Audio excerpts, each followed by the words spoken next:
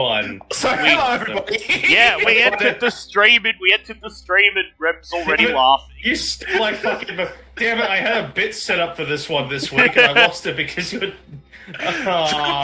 Bastards, beat me. Well, I would, but you were talking. I was waiting for you to finish. Hi, everybody. Hello, everybody. It's good that we're laughing here because at least if we die, we're going to be dying laughing. Oh god, yeah, it's a real possibility today, isn't Because it? you do have Yaka. Last week you went I through. Last week you finished level 2, descended down into level 3 of the Tomb of Annihilation, the Vault of Reflection. You didn't get too far before you discovered that this level is a Beholder's Lair, and that the Beholder has a strange alien growth covering many portions of the level, through which it can watch you, and also, if you try to destroy the alien mold, shoot disintegration rays at you. When you were scouting around, trying to find a way around this alien growth, Alessander moved through a crawl space and found herself in a small room with nothing but a strange golden skull sitting on a pedestal. And oh, you've got the wrong. Sorry, I started speaking without even thinking. I was going to say you got the wrong overlay up. Oh yeah, I do. I got the one for yes, Tuesday. Her first instinct. Also, is the Sam? Is this? Yeah, you're fine. Is the Sam working? Oh, Sam, yeah. Good. Her first. I meant like the actual stream. Yeah, no, it's working. I checked it. Her first instinct. Sorry, I'm stepping on your toes. Her first instinct was to not touch the skull, but Nang, the god spirit in her head, convinced her what could be the harm in just touching it. Of course, just touching it proved to be what activated the enchantment on the skull, thus awakening the spirit of Yaka, a bard who once resided in ancient Omu, who wants nothing more than to follow the party, regaling them with the very cheesy comedy material he has performed over the last couple of centuries of slumber. Alessander did manage to convince him to occasionally be quiet when asked. It cost 2,000 GP, which she had to feed him one coin, one by one.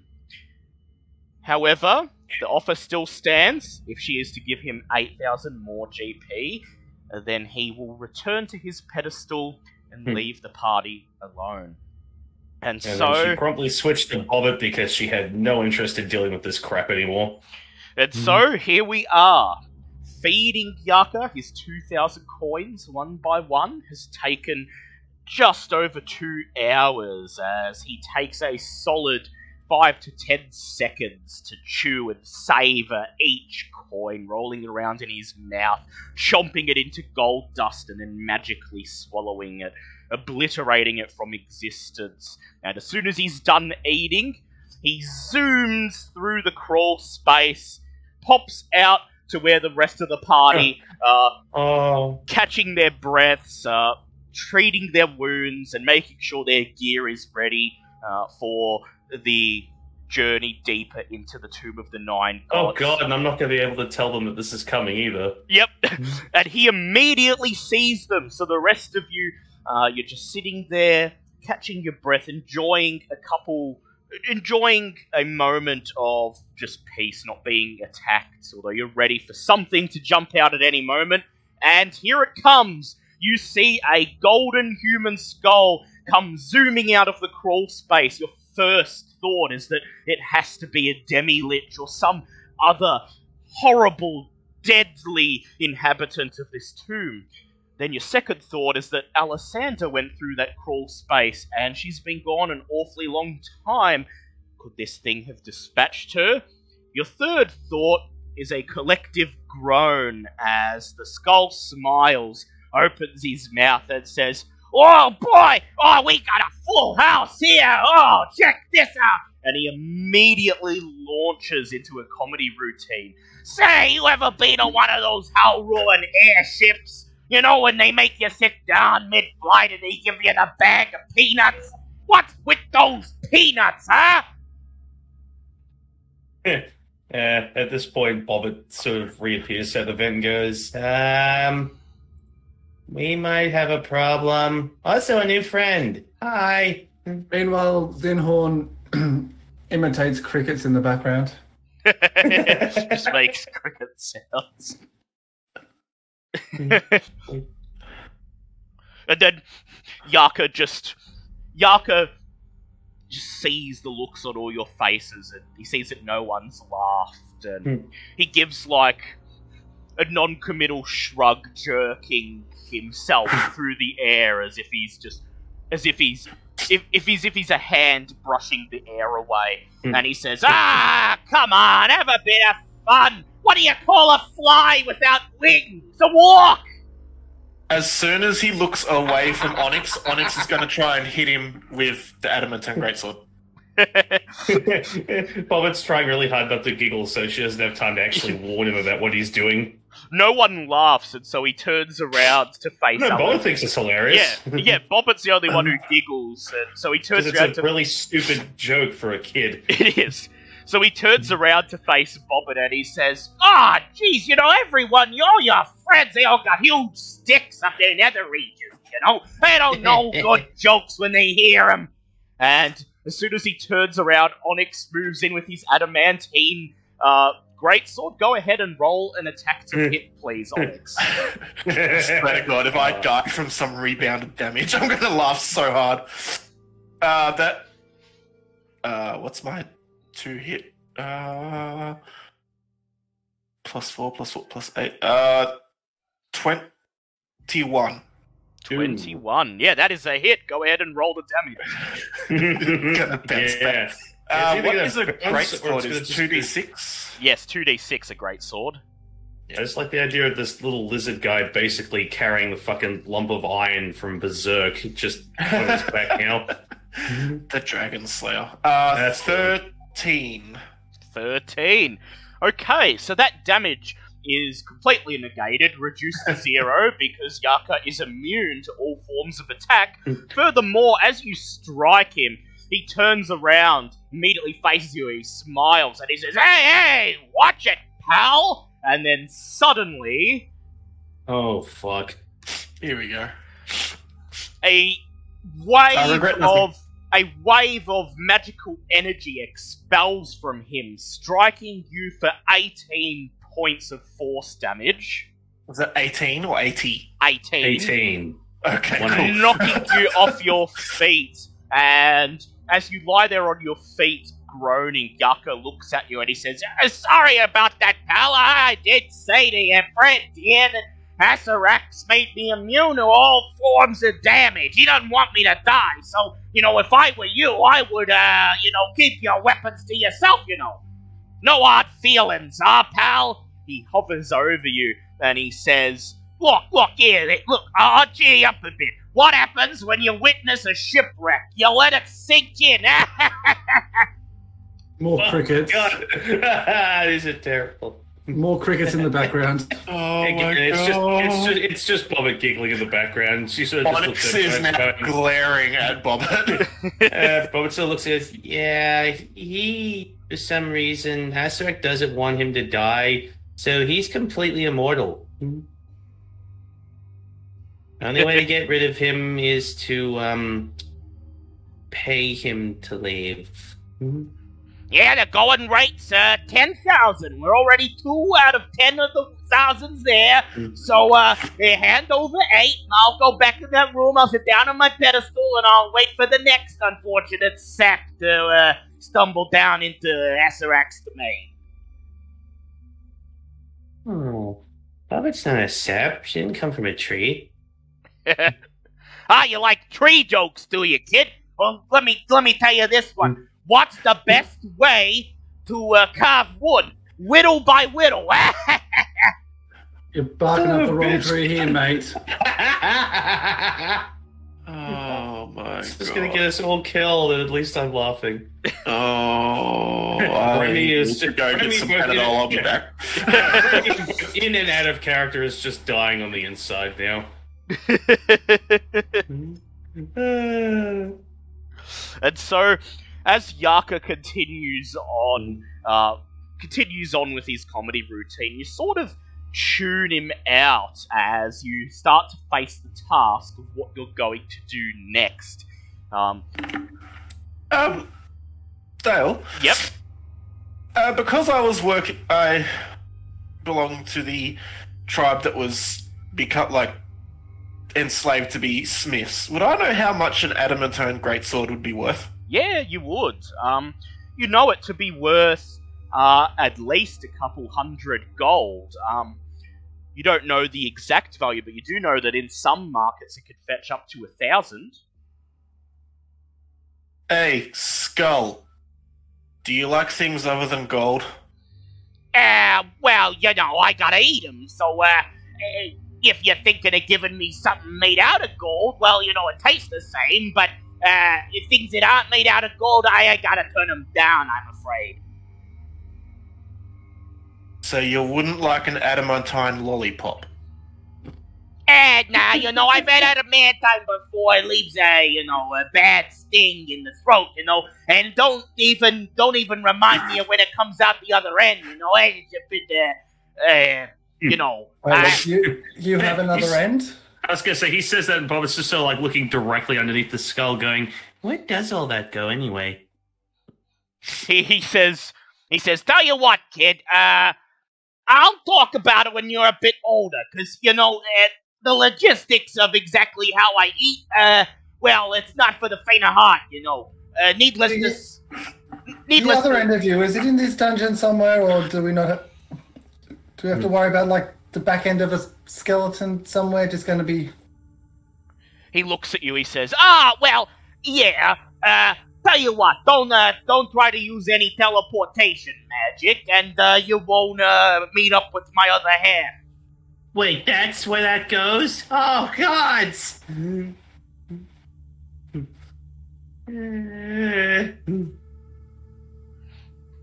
so, your discussion of where to go next continues, overshadowed by Yaka constantly jabbering in the background, and as much We as need to you get rid of this guy. as much as you try to overtalk him, he starts talking louder and louder until it gets to the point where you're almost shouting about what to do next, and you can still hear snatches of his routine penetrating your conversation.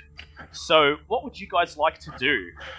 Robert, you said that this guy was immune to damage and magical effects, right? Does that magical effects on him? Yep. Does that mean that he would be immune to a magical effect that was happening around him if it was non-damaging? Probably. All he said was Asterek made that he can't be hurt by magic or attacks. And It can't be hurt, but if it's a non-damaging one? All you know is that he said he's immune to all magical effects. I feel like if Asterek said all magical effects, it's going to be all magical effects. Shit. And after watching you fail, Bubba doesn't really want to try anything else like that. I looked like it hurt. No, apparently the only way we can get rid of him is if we pay him the rest of the money that he wants. Well... Oh, damn. Silence is only a 10-minute spell anyway. Don't worry. Yeah, it's... You've got to keep casting it over and over and over. You can go ahead. But if it's immune to all effects, silence would have an so effect. it may not work. It's not just damage. Yeah. He's following you around, and there's nothing you can do about it unless you pay him or And find some other way. it took me 2 hours to... Well, it took Alessandra 2 hours to feed him the 2,000 to start with, and she doesn't want to come back until he's gone. It didn't. So if we leave the rest of the money in a room, you can just eat it and we can go on our way? Hey, pal, do I look like I got hands? I ain't You've got there. teeth, don't you? Oh, I was going to say, Bobbit still looks and goes, wait, what happens if Bobbit gave you 3 loyal subjects to just sit there and feed you and listen to your jokes? Oh, well, I could take that, feeding me's gonna be, a full day of work. So, if they're willing to listen to my routine and, be a captive audience, who am I to turn it down? I was gonna say, trust Bobbert. These guys have nothing better to do. Yucca smiles and he says, well then, if you are happy to say goodbye to 8,000 of your hard-earned coins, then go ahead. Bobbert is trying to smile, but there is a small tear running down her cheek as we contemplate this. So much money.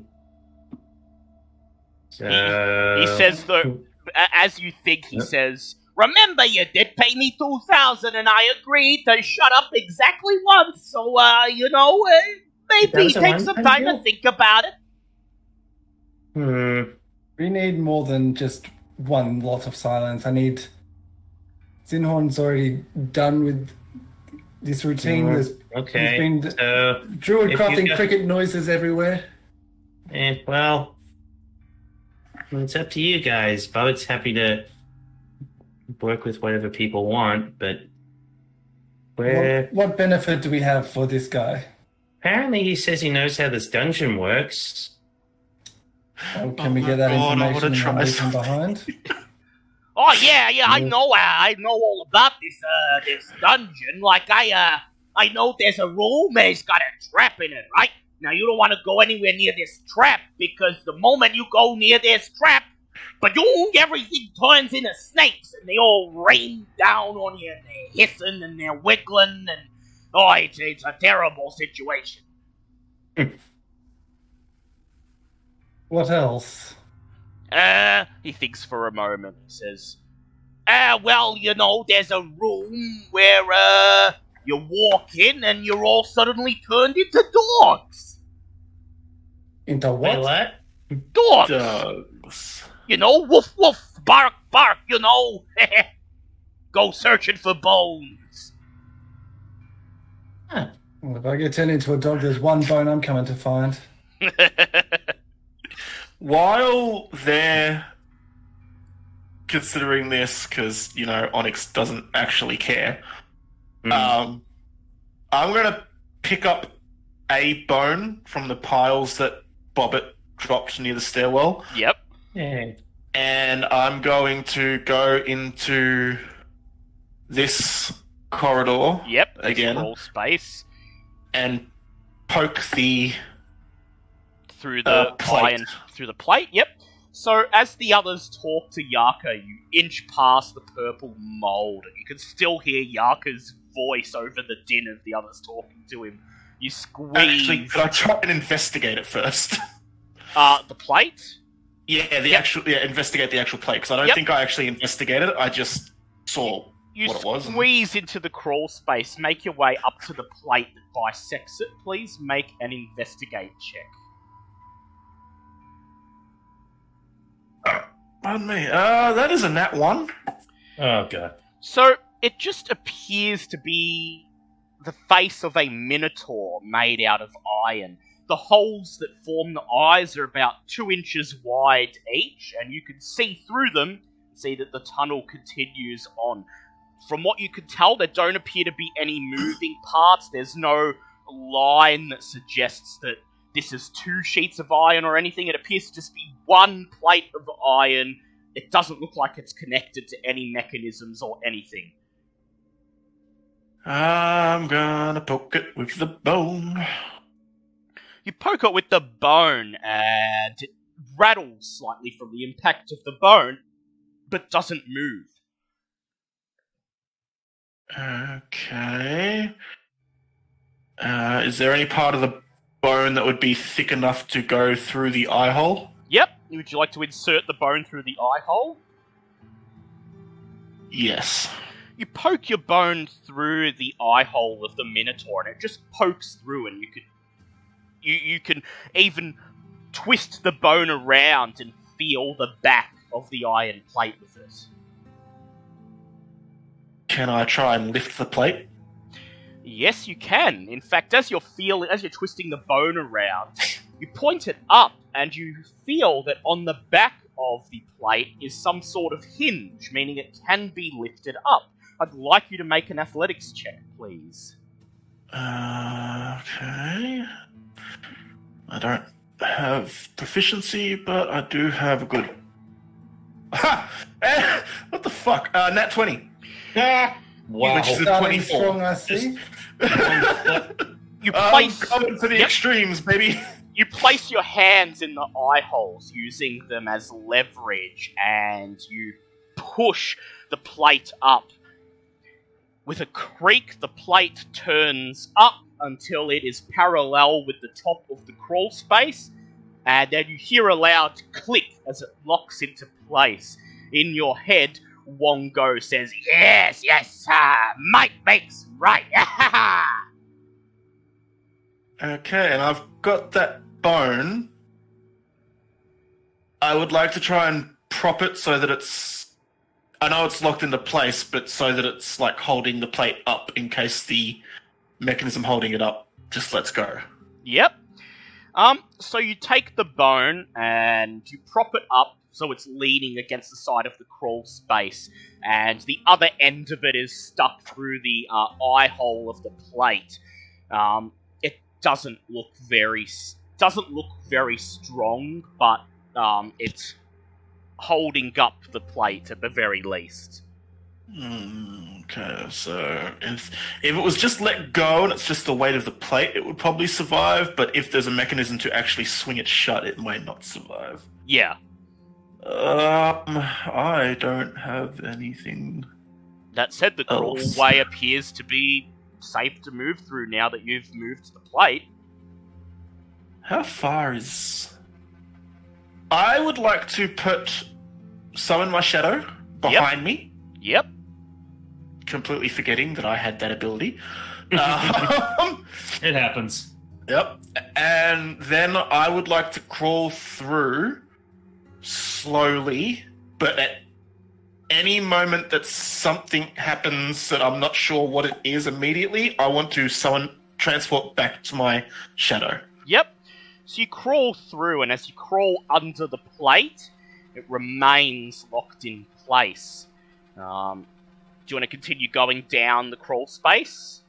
I would like to poke my head out of the crawl space and look down what I assume is a hallway. So you reach the end of the crawl space, you poke your head out, and find, as you suspected, a narrow hallway about 5 feet wide, and much like the one you originally came from, it is covered in patches of fleshy-looking pink and purple growths. Okay. How far away is that? That's 5, 10, 15, 20, 25. If I stand out in the hallway, can I see what's down here? So you climb out of the crawl space, your feet landing on some of the undergrowth, making a squishing sound. I'm gonna close the stream. As you put on went nope. As your feet squish, press down into the alien growth. So from here you can see that the hallway intersects. It heads north, and poking your head around the corner, you can see that the northern route leads to the main stairwell of the dungeon. Yep. At the end of the hallway to the east, you can see at the very end what appears to be a larger, more open room where the floor is covered in a thin layer of sparkling water. Okay. 5, 10, 15, 20, 25, 30, 30. Okay, so that's actually the limit of how far away I can get. Okay, I'm just going to swap places with my shadow and just head back. Yep. My shadow will disappear because I'll get out of its range when I'm heading back. Yep. And I'll get back and say, I found a way through. You head back to the others, and you hear that voice emanating down the corridor. Well, yeah, look, I need someone to help me eat the coins, because, you ever tried eating with chopsticks? I tried to stick with it, but, it didn't work out. That you arrive and you inform the others of what you found, that you seem to have locked the iron plate into place, and that through that crawl space you can access the main stairwell and further east a room that appears to contain water. So you have multiple places you could go from here. The southern crawl space will take you into the room with the 2 balconies and the floating wooden platforms. There is a secret door in the room where Yaka was found that appears to lead out into a hallway that you haven't explored yet. And there is also the double stone doors to the south of the cylindrical room. Okay. Before we go any further, I'm guessing we want to deal with the Yaka problem sooner rather than later. I was trying to get information from him before we left this area. There is one question I would like to ask before we go any further. So, I would basically go look at the, because obviously Alessandra's going to be offering ideas to make it stop talking for 5 minutes. Have Sullivan can go, Mr. Skull Guy? Sorry, Bobbit didn't catch your name before we switched over. Yaka, if you please. Okay, Mr. Yaka. Acerecht is, from what everybody's read, Acerecht is a lich, right? Yeah, he's an arch-lich. The big cheese! I was going to say, would I know anything about how liches work or function? You can make an Arcana check. Oh, please. Yeah, that's a 25, so... Yeah, you know the basics of how a lich works. That it's a spellcaster who achieves immortality. They place a piece of their soul in a phylactery, so if they're destroyed, they can regenerate, and their phylactery is usually heavily guarded because it's their source of unlife, and... Yeah. Do you know the gist of it? Yeah, we know the gist. So we can go, so if he's a lich, that means he has a phylactery, right? Oh, well, yeah, he'd have to have one, otherwise he'd just go poof, wouldn't he? Is his phylactery here by any chance? Oh, yeah, well, he's got more than one as far as I know. He said he has one on each plane that he's built these contraptions in, but he has one phylactery on each plane that binds him to that plane, so yeah, he's got a phylactery in here somewhere, and if you was to destroy it, it would prevent him from coming back to this plane until his servants could get some other form of phylactery to bind him here. Do you know where it is? Oh yeah, sure, I do. I know exactly where it is. It's down there on level 4, I think. Level 4, in the room that's guarded by giant oozes. Oh, right. You'd think he'd want something that doesn't eat everything indiscriminately. Shut up. Just, he'll summon something worse otherwise. Of course, to get to that room, you gotta go through the other room that's got that trap that constantly pelts you with diamonds until they cut you to ribbons. You say? Diamonds? Ooh. Wait. I was gonna need those. Yeah, that's not even with Wong, with friggin' Nang Nang yelling in my head. That's just Bobbit just going, oh wow. Yeah, Nang Nang is going, oh yes, get the diamonds, get the diamonds. We will put them in our palace and make everyone jealous of our riches. Well, that was all Bobbit wanted to know, so that's handy. Do you guys have any more questions? We know about the snakes, and now we know about the diamonds, and we know about the dogs. The dog room. Dog room, yeah. Yeah, don't forget about the room where you turn into a dog, and then in the next room after that, there's a dog catcher, and he's gonna try to round you all up. Wait. Shit, I don't even have insight to tell if this is actually a real thing. Well, it's just gonna be sitting there just like staring, going, oh. Yeah. I have insight. I'm going to insight him on that one. Go ahead, roll insight. I believe everything he says. Natural one. I'm gonna try anyway. 12. Wow, that's a 19. Okay, 19. Okay, so 12 was not sufficient, but 19 is. All of these things that Yaka is describing, particularly the dog room, and other things like a phylactery being guarded by oozes that eat everything, sounds a bit far-fetched for what you could expect in Asarak's tomb. So Bob will just tilt her head to the side, going, "Are you sure? That's it? Like, I almost believe the dog one. That sounded fun, but, Oh, of course, I know everything there is to know. Yaka is a font of knowledge.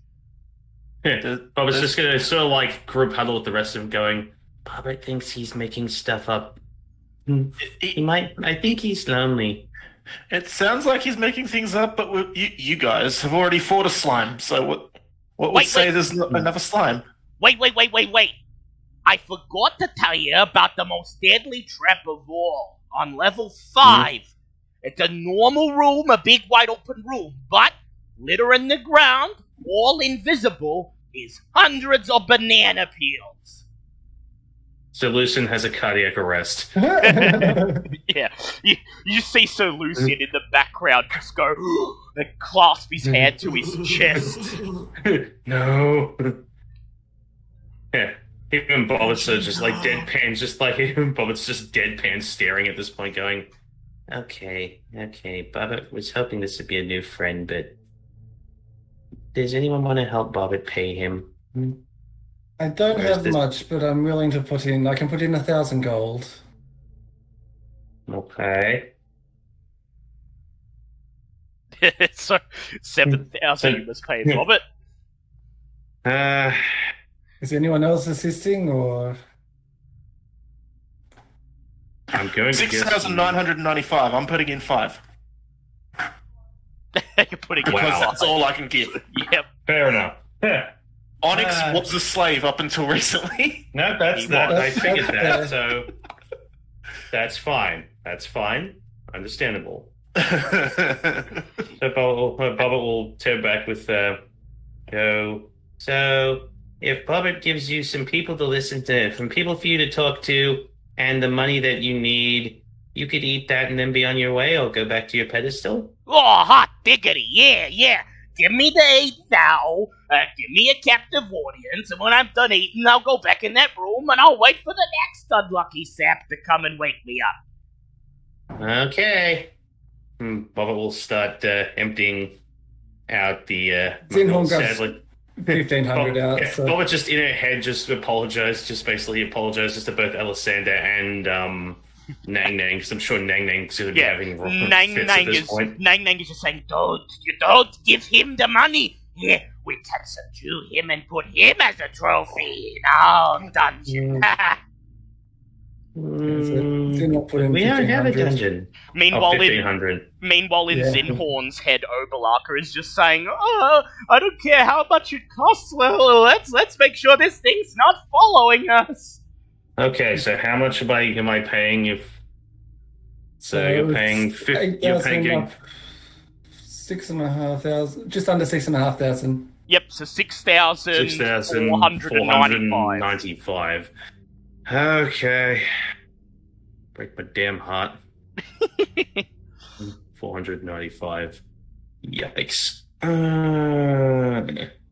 How much you got? You got plenty left, or? Oh, I still have time. I have a lot left, but there were things that money was going to be used for. But fine. So Bobbit will painstakingly. You basically just see Bobbit just keep reaching deeper and deeper in her pocket and just pulling out like handfuls of this stuff until I'm guessing a few minutes later we finally get to that the amount needed, and then looks over to her 3 skeletons and goes, "Okay, boys, Bobbit has a new job for you 3. Mr. Yaka, this is Rattles, Skittles, and Carl. They're going to be your audience, and they're going to feed you all the gold you want. Hot diggity, says Yaka, and he immediately hovers over to the pile of gold. Your three skeletons rattle over, and one of them picks up a gold coin and inserts it into Yaka's mouth. He chews it, obviously savouring it, and looking over at all of you with what is very clearly a smug look on his face. And he says, "Oh yeah, I'm loving this, my captive audience. Hey, here's a classic of mine, guys. Let me tell you, why was six afraid of 7? 'Cause 7, 8, 9. Hey, you get it?" I was going to say, Bobbit instructs the skeletons to laugh. Yeah, Bobbit instructs the skeletons to laugh whenever they, well, in her head, she instructs them to laugh whenever they hear a joke. The skeletons look over at you and they all shrug and instead mime laughing. And Yaka says, I love it. Look, they appreciate good humor. All right. What do you call a fish with no eye? A fish! Oh, I kill myself sometimes. From the bottom of my soul, I thank you, M2, for paying his price. And Zinhorn.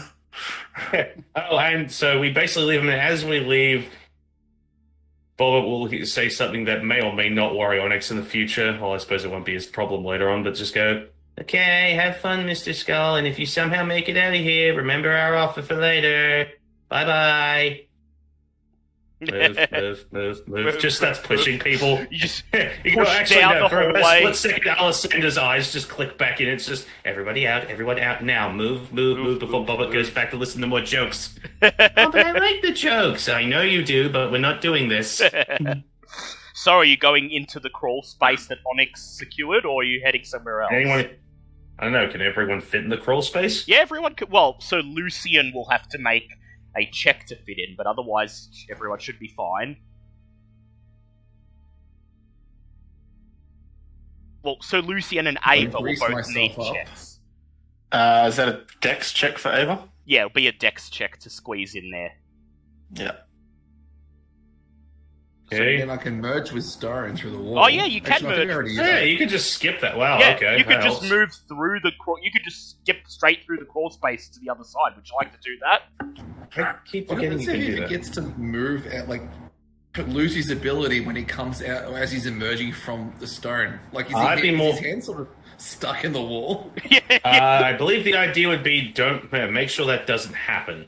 Oh, shit, not again. So you all get ready to crawl through the crawl space. So Lucian walks to the end of the corridor and expends his use of Merge with Stone for a day, presses his hands out, pressing them into the purple alien growth, and then steps beyond them, walking through the stone wall and popping out the other side. And when he pops out the other side, he's glad you can't see him, as when his Merge with Stone ends, his right hand is still attached to the wall, and he has to spend a solid 2 minutes going, trying to pull his hand free until finally it comes loose, flaying some of his skin away with it and leaving his hand with a big, red, stinging patch.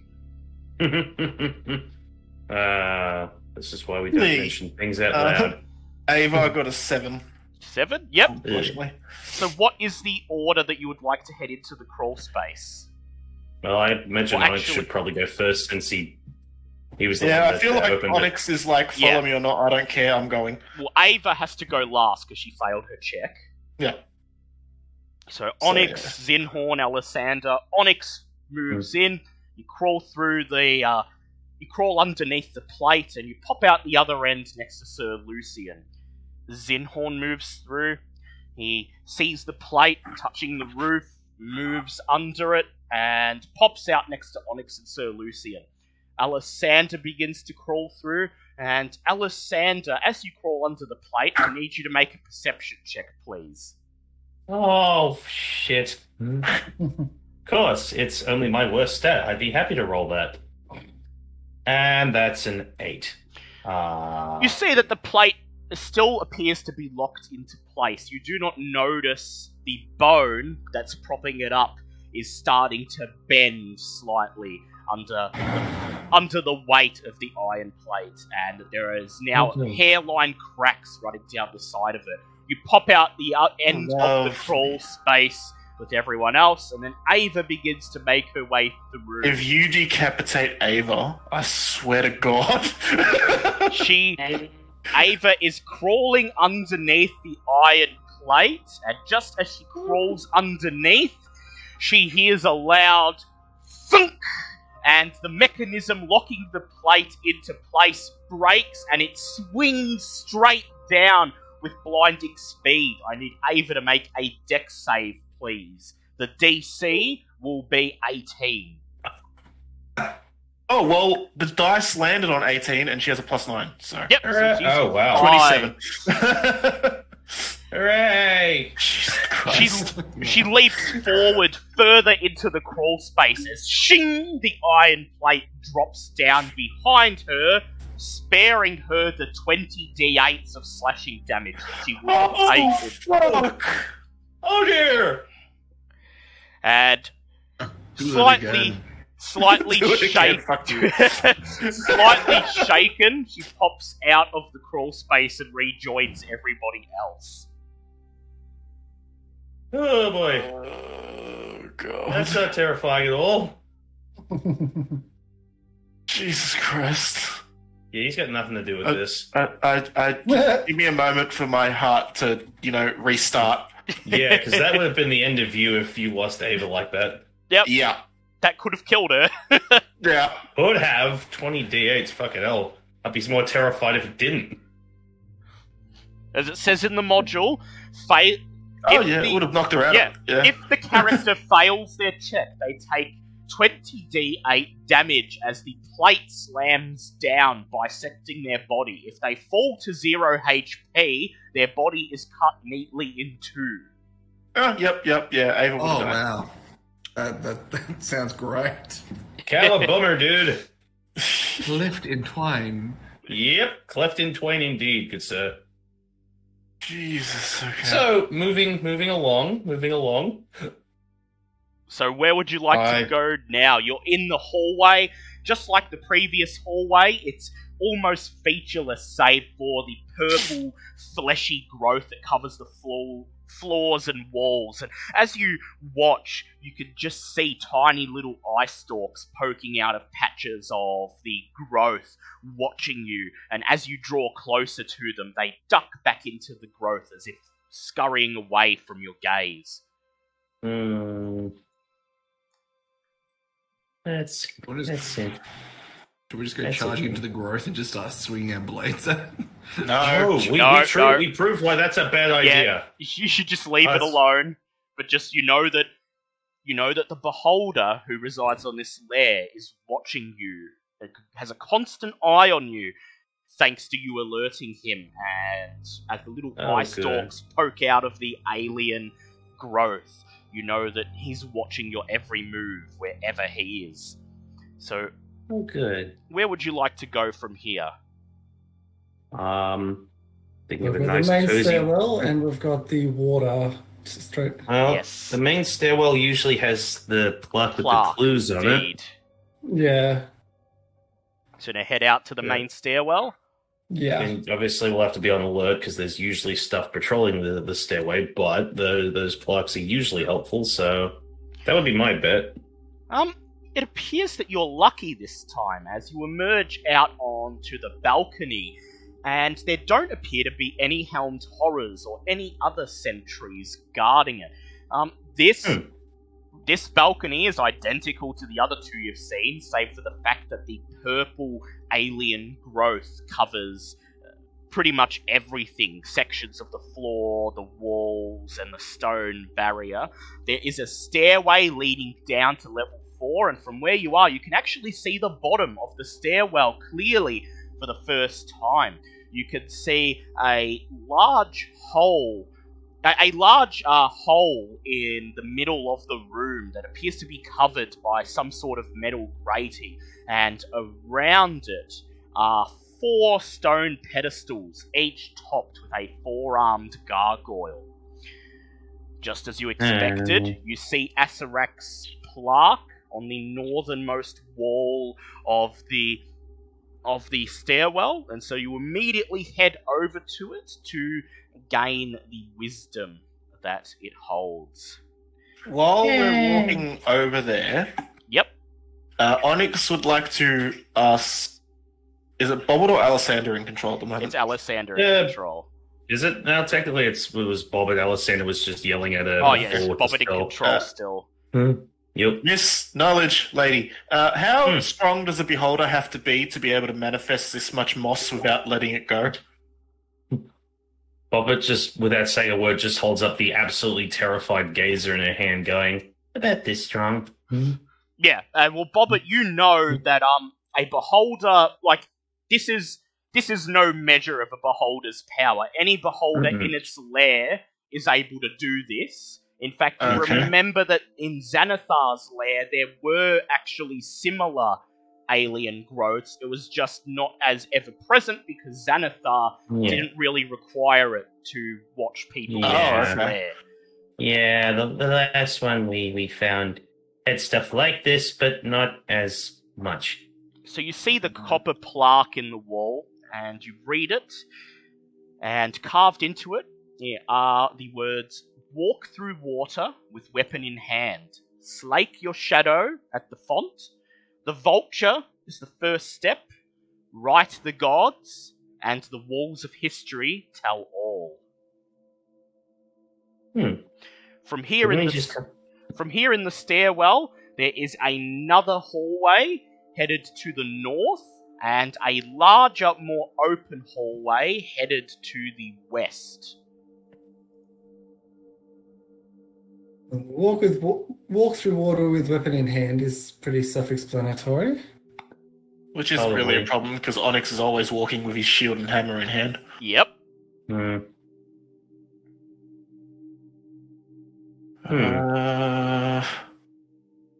Okay.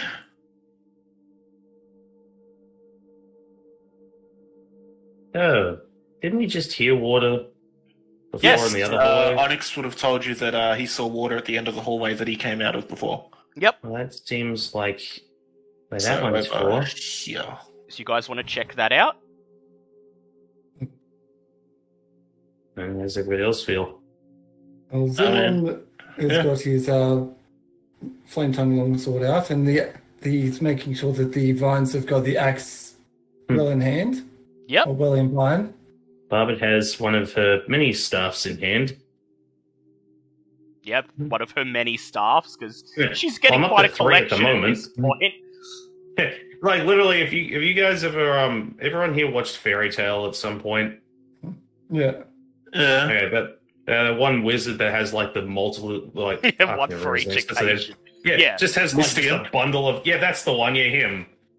Basically, just Bobbert just walking around with just a pile of staffs on her back. So finding sticks. So you want to head to the east? Sure, it's probably the only one that we know the answer for. Yeah. So at this stage, yes. Or have a clue for, and we know what the clue is correspondent to. Yep. Or so you think. Or so we think. Yeah. Well, so we think probably. You could never know for certain. So I would like to reiterate that I have my warhammer in hand with my shield out as well. So you step once again into the hallway, make your way through the alien growth, the tiny eye stalks watching you, and your footwear squishing into the growth with each step you take, until you reach the end of the hallway and step out into a large open room filled with water. The water comes up to just above your ankle and sends chills running up your legs as you step into this freezing cold liquid. You barely have any time to even take in the features of the room before the surface of the water ripples and a water elemental and two water weirds lunge out, ready to attack. Please roll for initiative. Well. Okay, Onyx got a nat 20, so that's 21 for Onyx. 21 for Onyx. 17. I technically got a 22, but I rolled a 19 on mine. So I'm guessing Onyx still goes first. Yeah, so Onyx will go first. I don't know that one. Of course. That sounds about right for Mr. So Lucian will go. Get out the way now. No, actually, he pulls out his sword, goes to charge into battle, and then just face faults on the banana peel. 12 for Ava. 12 for Ava. How did Zinhorn go? 17. Okay, so Onyx is up first. Okay. I'm going to walk 5, 10, no, so 5, 10, 15 feet, so 5, 10 feet. Onyx is going to walk here. Yep. And cast Lightning Lure at... Wait a minute. Is it the whole, room full of Yeah, the whole room full of water. Yeah. Ray of Frost, actually. Hold on, let me look up Ray of Frost. Because honestly, I thought the same deal. No, just because they're made of water, they're part of the room. That seems they're part of the room. That would be bad for you. I'm just looking up Ray of Frost. Well, I mean, as long as you're on the floor anyway. Make a ranged spell attack against a target. On a hit, it takes 1d8 cold damage, and its speed is reduced by 10 feet. Okay. So, what? No, I didn't want to open that one. There we go. What I'm going to do is Ray of Frost the weird on the left. Yep, Water Weird 1. And I'm going to use a meta magic to spend 1 sorcery point to cast it on the Water Weird on the right as well. Yep. Ooh. Nice. So that's 2 spell attacks, I believe. Yep. Go ahead and roll. Nice. Both of those. Oh shit! Both of those are 10 plus my thing. So what's my thing? Plus 18 for both of them. Those are both hits. Nice. Okay, so that is 2d8s because I'm a level 6 sorcerer. Where's the dice that I trust? There it is. Good thing I checked it. That's okay. I rolled 2 10s on the attacks and then 2 6s on the damages. So that's okay. That's just getting weird, man. Yeah, that is. So that's 12 for the one on the left. Yep. And 11 for the one on the right. Okay, very well. That's some decent damage. To hit both and then of them. I'm going to use my bonus action to summon my shadow to the right of me. Yep. I'm going to take 1 step to the left. Yep. So that you and your shadow are each facing off a Water Weird. Yeah. And then I am going to action surge. Ooh. And do the exact same thing again. So, Ray of Frost, left and right, weird. Yep, go ahead. Ooh, that one may actually be a miss, but that is a 23 for the one on the left and a 12 for the one on the right. So the one on the right misses, but the other one hits. Either way, both of these Water Weirds have their movement reduced because of the previous Ray of Frost. And that was 6 damage. Yep. So I've used 5, 10, 15. I'm going to take 1 step diagonally right north. Yep. Roar at them all. Yep. Which I should have done first, but fuck it. It's fine. Grant advantage to the next attacks on them. Yep. And then 1 step back to my position. Yep, very well. Okay. It is now Alisandra's turn. And I get advantage? Yes. Fine. Everyone gets advantage on every single attack roll until the end of my next turn. Yep. Oh, sweet Jesus. Start of my next turn, but yeah. Yeah. Not sure how to work with this, so I'm just going to fall back to my usual favorite of Eldritch Blast for everybody. Alright, who are you hitting with it? See, a part of me wants to go for the weirds, but another part of me really wants to go for the big guy in the middle. Also, a quick question. Is there any like that weird mold stuff like on the floor or the roof of this place? This appears to be the one place it doesn't grow. Perhaps it can't grow with the water and the dampness in this room. Okay, how high up is the ceiling on this? 20 feet. Yep, that's fine. Yeah. You watch the Boat pulls out her staff and then immediately U-turns and just books it up the wall. Yeah, running straight up the wall and onto the roof. And then I will, while I'm up there, I will fire Eldritch Blast at the water elemental. Yep, go ahead. So I get that with advantage. Alright, first one is... I always keep forgetting, I'm pretty sure it's +9 to hit. Just keep forgetting it is. So that's 22 on the first one. Yep, that's a hit. And wow, I rolled 13 twice for rolling for it with advantage, so that's 22 on the second one. Yeah, they're both hits. Go ahead, roll the damage. Outstanding. Alright, first one's going to be 9 points of force damage. Second one is going to be 15 points of force damage. So that's 20... sorry, that's 9 and 15. Yeah, that's 24 all up. Yep. Nice. Okay. Boom. It is the enemy's turn. So the two water weirds look over at the party and then they dive into the water, becoming one with it, becoming invisible while they are fully immersed.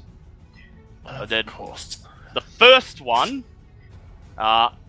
emerges out of the water in front of Onyx, and it goes for an attack with advantage because it got the drop on you. So that will be a 21 non-natural to hit. Yep, Yikes. Yep. So you take 8 points of bludgeoning damage, and you are now grappled as the water weird wraps its form around you and then dives once again into the water, pressing your face into the few inches of water that cover the floor, attempting to drown you. Yeah, you should have a problem with that. Bobbit ritual cast water breathing. Yeah, just from the roof you hear, "Jokes on you losers, Bobbit's been casting that every day." Yep, well, that's what it's... Water Weird 2 pops up in front of Sir Lucian and goes to attack him with advantage. And that will be an 11 and a 15, so Sir Lucian holds out his shield and bashes the water weird away. I was going to say, it's just a wet slap on his armor. Stop it. He slips in the banana peel, defending himself. The water elemental rushes down through the cavern, drawing an attack of opportunity from Onyx's shadow. It technically doesn't, because it didn't leave his... Oh, yeah, it didn't. No, it's still in his stats, right. Yeah. And seeing Bobbit there on the roof, it attempts to make a multi-attack slam. So the first one is a nat 1. Obviously, Bobbit is too high up for it to get to her. The second one is a 19 with disadvantage. Oh, of course, with disadvantage. Because it was a 19 and a nat 20. So, yeah. Oh, dear Lord. So that is 13 points of bludgeoning damage. Ow. And then before it ends... Yep. No, I was trying to see if how my werewolf stuff, stuff would fit in that, but I'm guessing not so much. Its attacks... Well, it doesn't say its attacks count as magical, so yeah, you can halve that. Reduce it to 7. Then, at the end of its turn, it uses its... barbarian. At the end of its turn, it uses its Whelm ability. And so I need Sir Lucian, Bobbit, and Onyx to all please make DC 15 strength saves. Okay. Oh. I'm guessing that's everything that's around it. Yeah, 5 feet. Yep. Okay, so my shadow needs to as well. Cool. Oh, yes. That's a 16 for Bobbit. Yep, 16 for Bobbit. That's a pass. I got a 12 for me and a 15 for my shadow. Yep, so your shadow passes, you don't. So Lucian, how did you go? You've got to do a strength save, and you're going to get at least 15, otherwise you is whelmed. What was that? Strength save, see if you can get 15, otherwise you're going to get whelmed. Is the new model? 19. 19, okay, so Sir Lucian passes, so it's literally just Onyx. So, if this is anything like the Wailed, I swear to God. So, Onyx, even though the water weird is trying to drown you, the water elemental reaches out and pulls you away, sucking you into its form. You are restrained and grappled. If you can't breathe in water, you start to suffocate, but you are fine. And you take 14 points of bludgeoning damage. Okay. That part I can't help with, but at the very least, it's like, you're trying to drown him. How cute. It is now Zinhorn's turn. Well, Zinhorn's plans have been changed. So,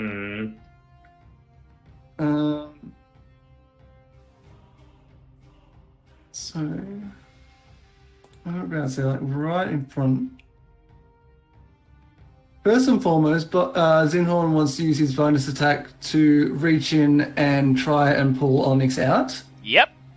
So you lash out with your vines. I would like you to please make an athletics or acrobatics check with disadvantage as you're performing it for someone else to get him unrestrained. Okay, that is... with disadvantage is an 18. 18, that passes the DC of 14. You grab Onyx and pull him out.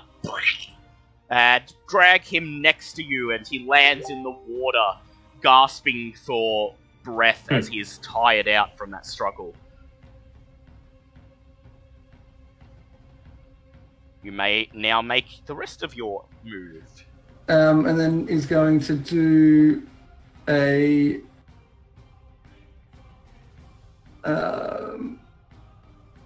let's do a frostbite just to keep things moving along at the water elemental.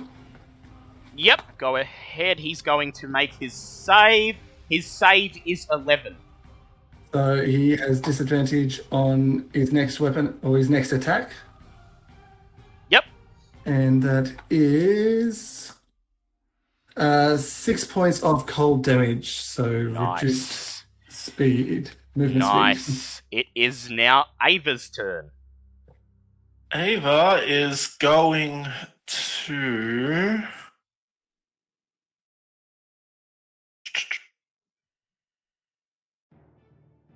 I don't know what she has that she can do for water. Let's just go with...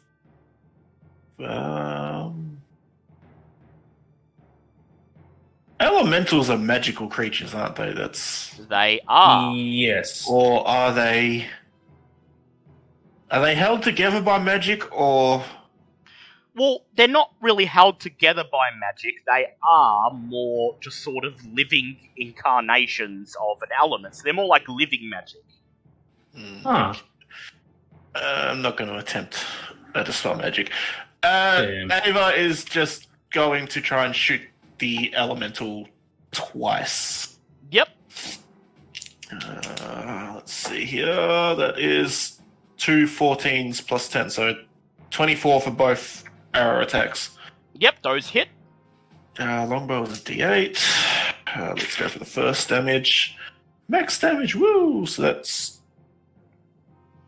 14 piercing damage. She's going to do the psychic. 4 psychic. Well, it's better than nothing. She's going to use Favored Foe. Back to 3 out of 4 for her second one, which is minimal damage, unfortunately, which is 7 piercing and a d6 for Favored Foe. 2 Favored Foe damage. Yep, that's better than nothing. It is, and she's just going to stay there, I guess. Yep, so it is Sir Lucian's turn, and one has to go for a sec. He'll be back, but he has told me what he would like to do. So he's going to strike Water Weird 2, the Water Weird right in front of him, with his sword. And that is a nat 20. Oh my god. So he is going to... Let's see how much damage he deals. D8 plus 8. So that is... Wow, 32 points of damage. Jesus so fucking Christ. Water Weird 2 turns into a cloud of steam as it fades away from his blow. He then turns to the Water Elemental, and he strikes with his second attack. And with advantage. Yes, with advantage. So that is a non-nat 20. So he hits it. He deals... He deals 14 points of slashing damage to it. He is going to use his goading attack. So he adds another D8 to the attack. So that is an extra 5 points of damage, so 19 points altogether. The Water Elemental makes a Wisdom save, which it fails at 3. So it has disadvantage if it tries to attack anyone other than Sir Lucian. Hooray! It is Onyx's turn. Okay, Onyx is going to take one step diagonally north. Yep. He is going to bonus action roar at it again. Yep. Roar. So unfortunately this time it's only the elemental, not the weird, but yep. You know, everything helps. Just let me mark off that I've used that. Yep. So Sir Lucian, who just got back, I had you attack the water weird. You nat 20 to killed it with 32 points of damage. And then you used your goading attack on the water elemental, so it can only attack you now. So go, Onyx. And then I'm going to cast Magic Missile at second level. Yep. Can't remember what I used my spell slot on last time. Because I've got one marked off here as used, but whatever. I'm sure I probably did use it. So that is 5d4s plus 5. I don't have 5d4s out, so I'm just going to do it here.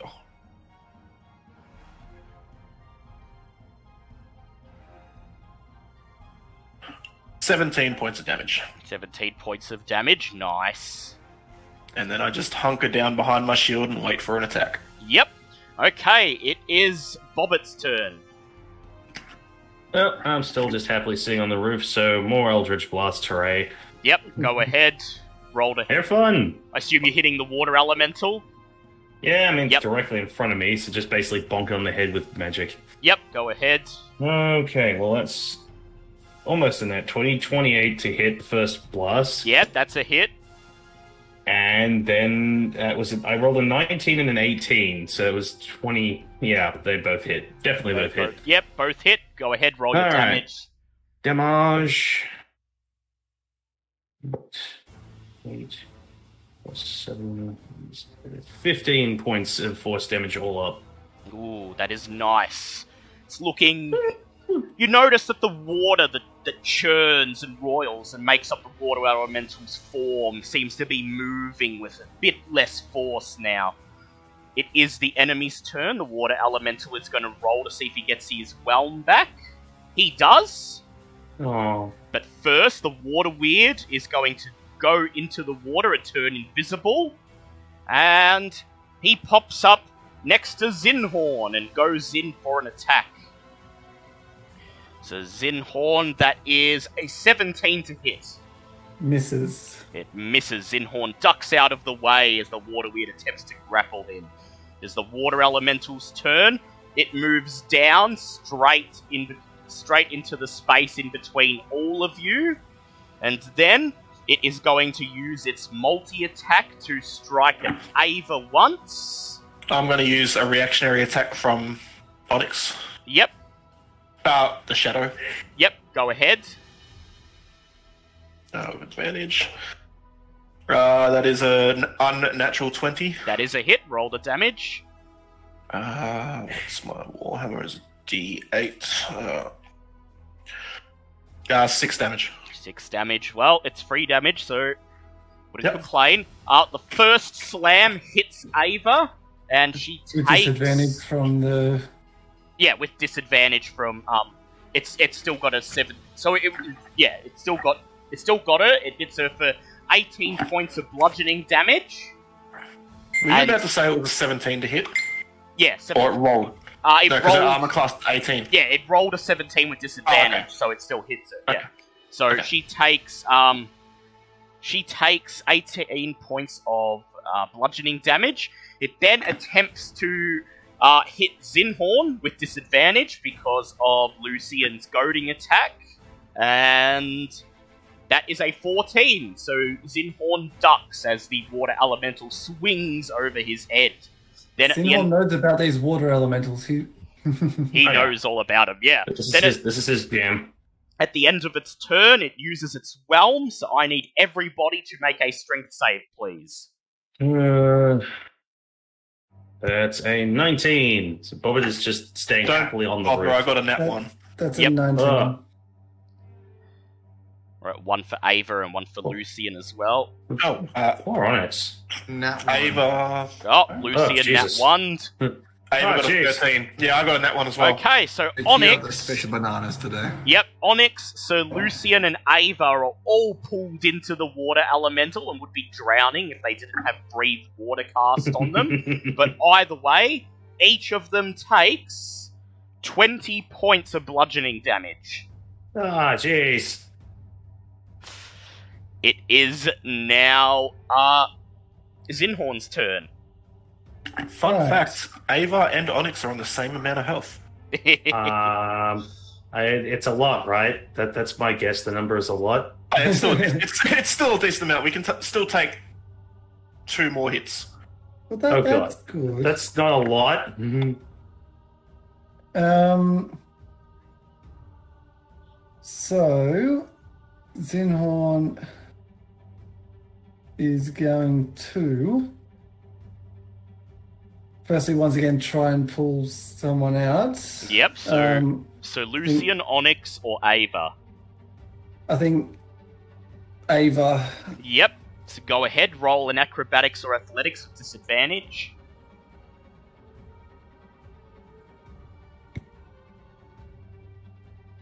Both of them are a 16, so that is a 21 or 22.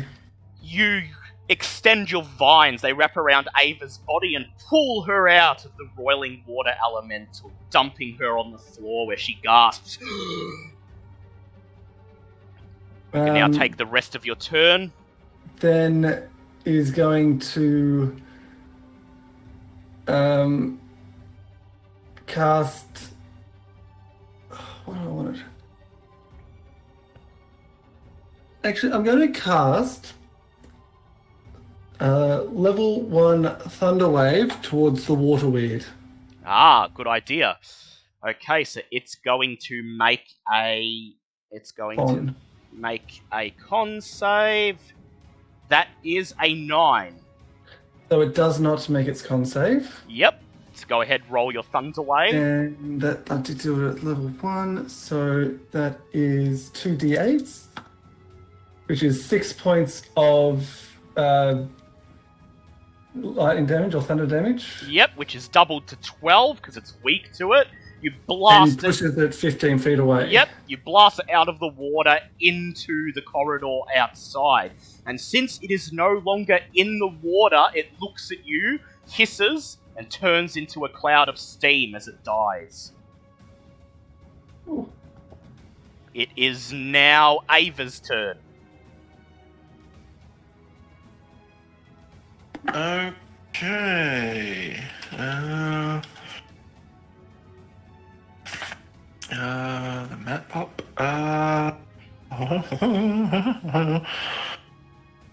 This is not necessarily great. Does she have another weapon other than the flame scimitar? She has her... Yeah, she has a short sword masterwork. Okay, cool. Sword. Yep. Okay, she's going to pull out her moon-touched sword and her masterwork short sword. Yep. Which is not a +1. Okay, so she's the going masterwork gives her +1 on attacks, but not damage. Okay. Yep. So she's just going to swing with the moon-touched first. Yep. That is a 29. That is a hit. Roll the damage. D6. Don't forget the favoured foe and the psychic. Yep. So that's 6 damage from the sword physical, 2 psychic, 6 favoured foe. Yep. The second attack with the masterwork short sword is a 14. That hits, still hits. Oh, it does hit. Okay, cool. So that is 6 damage. So that is, halved to 3 because the water elemental takes half damage from non-magical attacks. Fair enough. And then she's going to take her extra attack. Yep, with the moon-touched sword. And that's a 15. That's a hit. Oh, the favoured foe from that second attack was a 4. 4. Yeah, well, favoured foe only goes off on the first time you hit them in a round, so she doesn't get 2 favoured foes. Wasn't favoured foe when you hit it? Isn't it every time it hits? It's the first time you hit it on a round. You get the bonus. Let me just double check, because I swear we've gone over this like so many times, and each time we change it. Yeah, the first time on each of your turns that you hit it.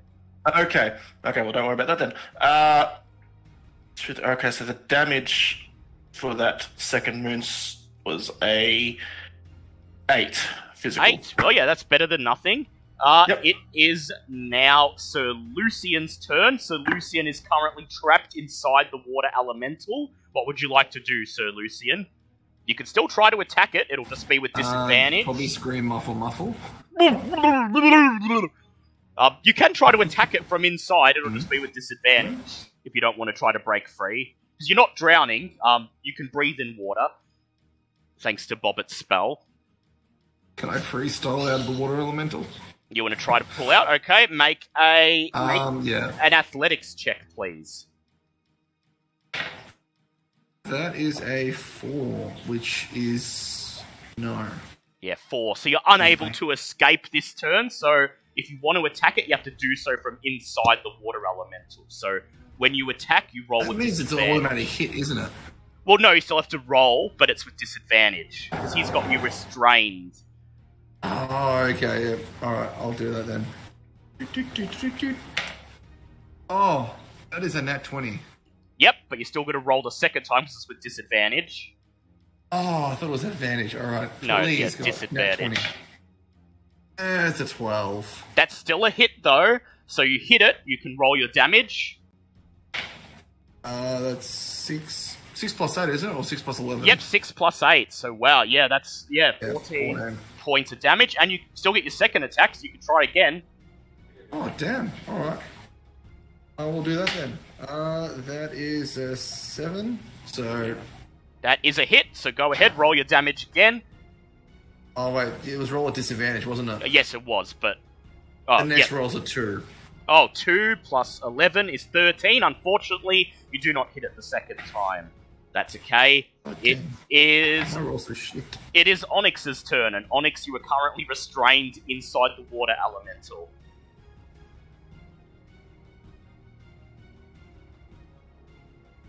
Okay, currently restrained in the water elemental. I am going... If I emit a ray of frost from my hands straight up above my head, is that still with disadvantage? Yes, because all attack rolls while you're restrained are with disadvantage. Because you might not necessarily hit the part of the water elemental that's alive. You might just hit, its appendage, the water that's restraining you. So, even though I'm in its core. Yeah, but that's how it works. I know. It's how the mechanics don't work with the... So wait, is it the end of my turn or the start of my turn? Oh no, it's until the end of my next turn. So I take out the disadvantage. Yeah, so roll with advantage. Well, I cancel disadvantage. Well, yeah, roll normally. Yeah. That's a nat 20. That's a nat 20. Yeah, go ahead, double that damage. So 2d... Yeah, 2d8, doubled. Yep, 2d8. That was a decent roll. That is 13 doubled, so 26. Pardon me. 20. Cold damage. Okay, you blast straight up with your Ray of Frost. It manages to hit the core of the water elemental, which immediately rears back and throws you and Sir Lucian out. It rides on the spot in obvious pain, and then splashes into the water, sending ripples across the surface. It is dead. Woo! That is... Meanwhile, just... the end of combat for now. Yep, combat is over. All you can hear on the roof is going, they thought Bubba was mad for casting water breathing every morning. Now who's laughing? Blood going to head. So, yeah. Just like literally just dangling like a coaster, like half flipped over. Just like just standing on the roof. So now that the combat is over, you're actually able to examine this room you were in. Still puddles of water cover the floor of this 15-foot wide hallway. The walls are slick with moisture and set with murals showing animal-headed humanoids in armor, most of which appear to brandish real weapons hanging on the walls. A 3-foot high crawlway in the east wall is flush with the floor. At the far end of the hall, a rippling, transparent curtain of water fills a stone archway. Beyond the curtain of water, you see another hallway that looks extremely similar to the one in which you stand. Also, Zinhorn, with your passive perception, you notice that a portion of the easternmost wall appears to be flickering like a piece of fabric or something. And when you move up and touch it, you determine that it is actually an illusion, revealing on the other side a small 5-foot wide, 8-foot tall alcove containing a stone plinth bearing a crystal eyeball, 1 inch in diameter. Okay. Also, did Zinhorn notice when the water weed was sent down with the thunder wave, the moss that's on the ground, did that have any effect from the water? The water striking the moss doesn't appear to have done anything to it, other than you did notice there was an eye stalk watching, and as the water hit it, it ducked away. But aside from that, you didn't notice any obvious reaction. Okay, cool. So I've got a crystal eye thing. Yep, crystal eyeball. It's only about 1 inch in diameter. You could easily pick it up off the plinth if you wanted. A curtain of water to the north.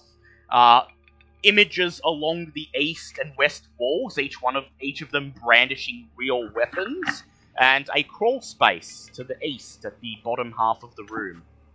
Well, so I point this out, and I also go, well, last time we ended up with a skull. Yeah, that was a skull. This is just an eyeball. Well, there weren't eyeballs, I'm guessing, in the skull, so... Yeah, there weren't eyeballs in Yucca, no. Those weapons you keep mentioning, are they actual weapons that we could take, or yes. Were they... Yes, would you like to look at them all? I would like to look from a distance, but Onyx will go... who here knows Detect Magic? Yes, Zinhorn does. Oh, let me check. I might know that one. Oh, that might be one of the ones I didn't take. Nope. That's on the to-do list for later, I think. Before we touch these weapons, before I touch these weapons, I would like someone to detect magic for me. That's probably a good idea. I've got to be careful how I word this because I'm looking after myself, not everyone else. Yes. Do I have time to do it as a ritual, or do we want it done straight away? It's only 10 minutes for a ritual, so...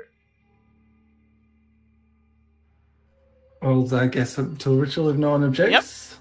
So Zinhorn prepares the ritual and casts it, and 10 minutes pass uneventfully. The entire time in Onyx's head, Wongo is saying, "Why wait, just charge through that curtain. Do it, see what's on the other side. Or better yet, get the little girl to do it." Yeah. And we can all hear that. Yes. Well, I suppose the gods can. If they decide to disclose that, then yeah. While Zinhorn is doing that, what weapons are actually on the wall? I would like you to roll an investigation check, please. Okay, I'm doing this, but I'm not touching any of them. Yes, you're not touching any of them. Okay. I was going to say, while Zinhorn is doing detect magic, yep. Can I ritual cast Identify to see if any of these are magical at all? Yes, you can. Or at least. So I'll do that. So pretty much you got Zinhorn doing a ritual on the floor while I'm literally sitting up on the roof doing one. A ritual because I can. Well. Yes. No other reason than because I can. I got a 5 in my investigation because for some reason my dice just really don't like me doing intelligence rolls. You can still see the majority. From where you are, you notice that these are the weapons and these are the images that appear to be holding them. Stork-headed humanoids with hand axes, lizard-headed humanoids with maces, panther-headed humanoids with blowguns, hawk-headed humanoids that are unarmed, goat-headed humanoids with sickles, and frog-headed humanoids with tridents.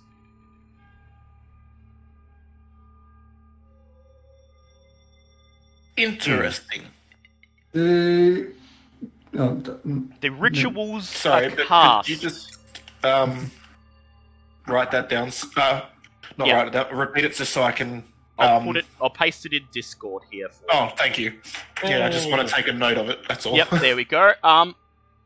Thank you. Let me see. Identify. Okay, so Bobbitt's identify goes off. What would you like to touch and identify? I might check the eye, thanks. The eye? Yep. So you head over to the crystal. Just casting it. You have to touch it to cast identify on it. Fuck. So you walk up to it and you place your hand on it, expecting it to come to life, much like Yaka did, but it does not. You identify it as a keystone to unlock the Beholder's Sanctum. It is one of a set of 8. Oh, neat. Hey, Bobbit turns around and goes, "Good news, I don't even know if everyone's even noticed Bobbit do that. It's just walked down from the roof, just walked over and picked up the eyeball without blinking. Just going, hey guys, good news. Well, this is going to help us get into the Beholder's Lair. Yep, there are 8 of them to find. Yep. It's a fetch quest, everybody. Also, it didn't come to life. Ta-da! Yeah, it didn't start telling jokes. Meanwhile, Zinhorn's detect magic goes off, and you detect an aura of magic emanating from the curtain of water to the north, and also from the tridents that the frog-headed humanoids are brandishing. Of course it's the tridents, that's the one I'm interested in. Fuck. Would someone like to do an arcana check to determine what school of magic it is? Twist my arm, why don't you? 19. So you determine that the magic that's emanating from the curtain of water is an aura of evocation magic. While the magic that is emanating from the tridents is an aura of abjuration magic. Abjuration.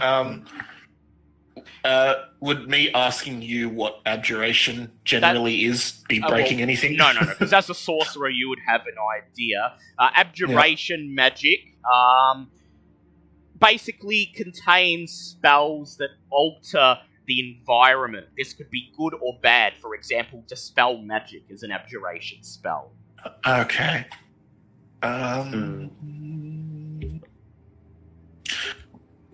How many tridents is there? Just one per statue, or one per image? So that means that there's one for each of you. One individual. One different type of weapon each, or one trident each? One trident each. They're exactly 5 tridents. Okay. And it did say specifically to walk through walls that bloody... With weapon in hand. Yeah. Walk through water with weapon in hand. So I'm guessing it means these weapons? The walls of history tell all. But that may not be relevant to this room. Yeah, I think this is the walk, because there's literally a curtain of water and there's weapons on the actual wall. Yep. Alternatively, if you don't want to do that, you can head through the crawl space that's to the south. I would like... I would first like to pop a potion. Yeah, it's probably a good idea. So is this a superior healing potion? I'm checking what potions I have. 10d4, that would actually put... Yeah, I'm going to pop one of my potions of superior healing. Okay, please roll for me please roll a d100 for me. Oh, I don't like that. Oh no. I don't like that at all. Oh no. Okay.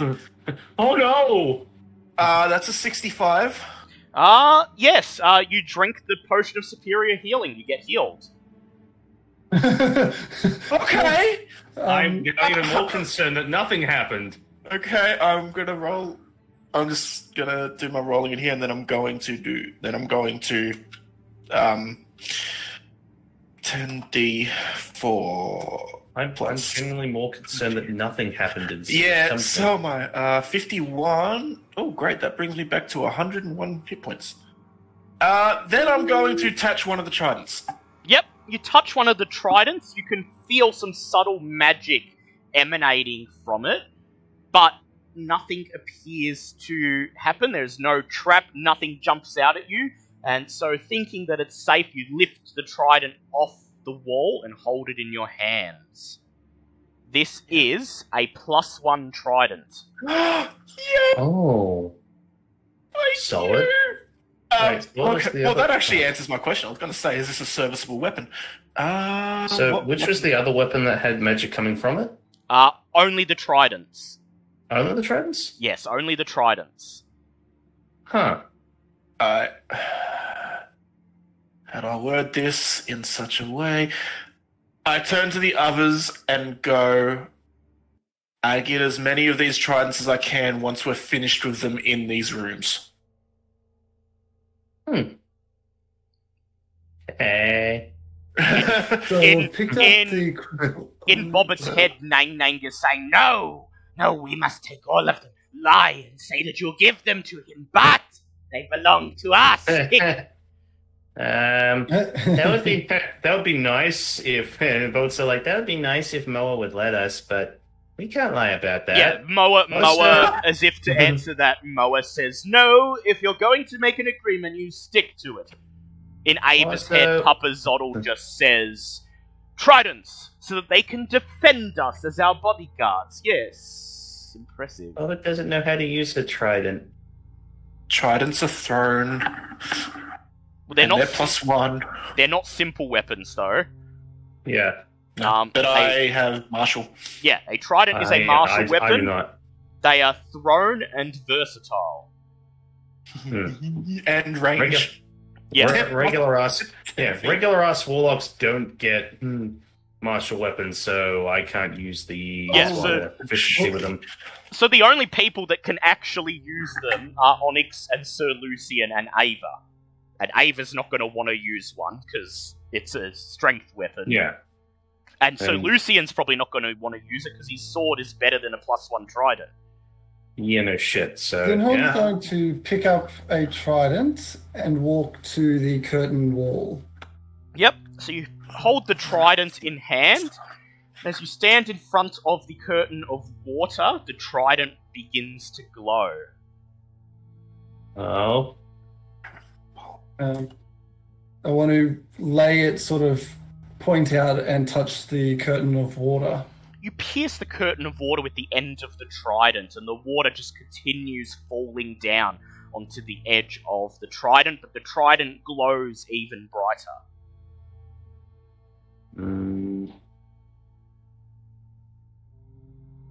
Then wants to reach out with his other hand, and just sort of touch the water whilst the trident's like right near where the trident is. You touch the curtain of water and your hand pokes through to the other side.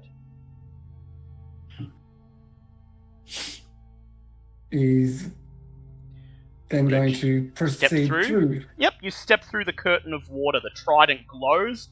You step through, emerge on the other side into the other hallway, and the trident stops glowing.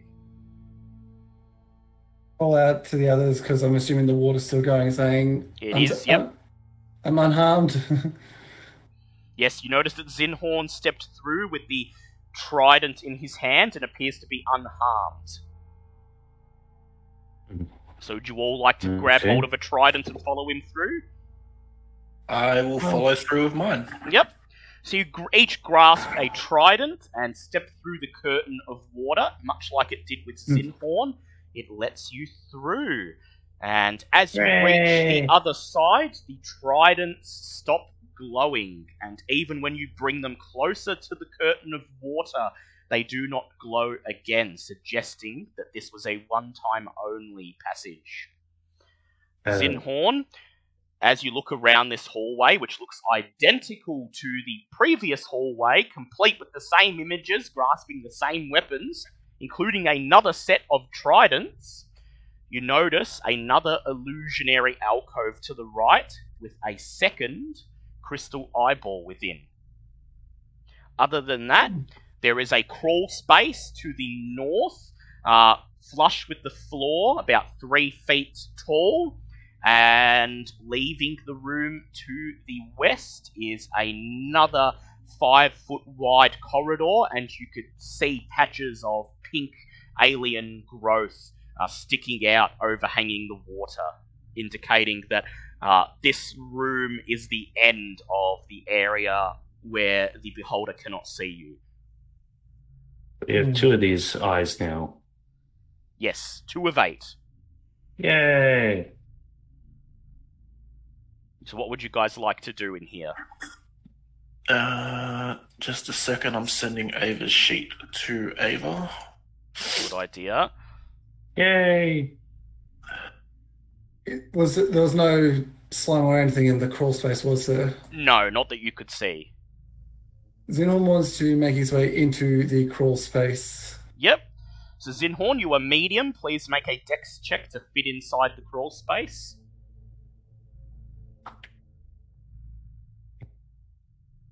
That is a 16 plus a dex check, you said? Yep, dex. Yep. So you squeeze in. 18. 16 was already enough. So you squeeze in, and it appears that the dampness of this crawl space prevents the beholder's growth from appearing here. So you're able to make your way to the very end of it, and you see that it is a long tunnel that appears to go further north, eventually moving to the left and apparently looping around this section of the dungeon. Would you like to proceed ahead? As you proceed ahead, I'd like you to make a perception check as well. That is a 21. As you crawl further down the crawl space, you do notice that there is a line in the floor and walls directly in front of you, suggesting that there is a part of the crawl space that is detached from the rest of it. Well, I make my way back out and let the others know what I found.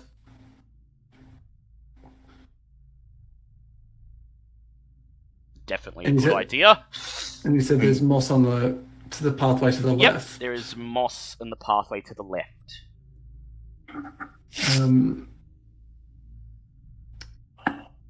Zinhorn, if he just pokes his head around the corner, what does he see down there? So Zinhorn, you poke your head around the corner, and you see that this corridor appears to be relatively empty, save for the patches of beholder growth. And of course, as soon as you poke your head around the corner, you see not 1 but 2 eye stalks watching you, and as you see them, they duck back into the growth. All right, come back and just describe the options to the rest of the party. Yep. So crawl space or corridor.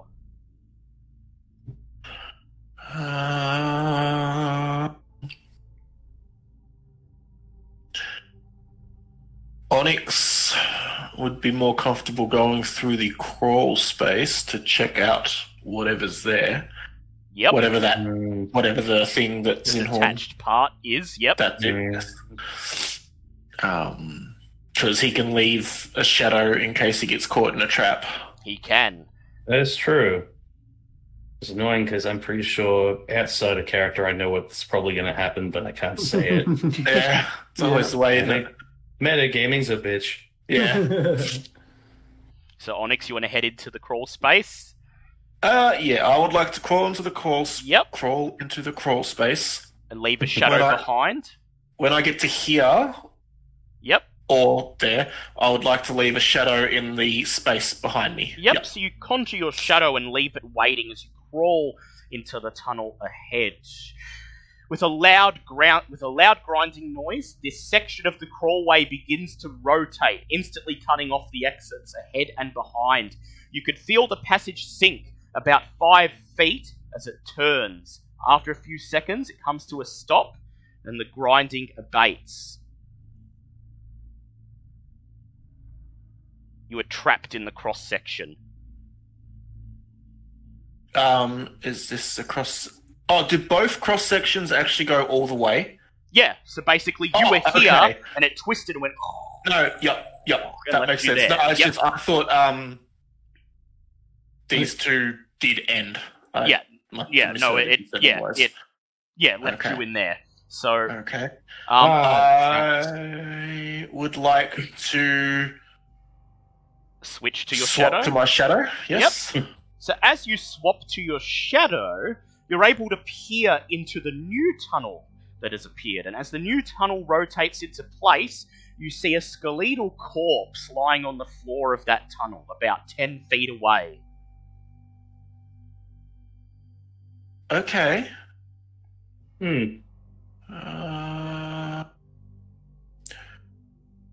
Well... I'm going to assume that it always rotates 90 degrees. That would be a reasonable assumption. With that assumption, I'm going to walk in to the skeletal remains. Yep. Because my shadow is in the other cross-section, and hopefully I can walk out using that shadow. So as you crawl in... Once again, the entire crawl space begins to rumble and shift.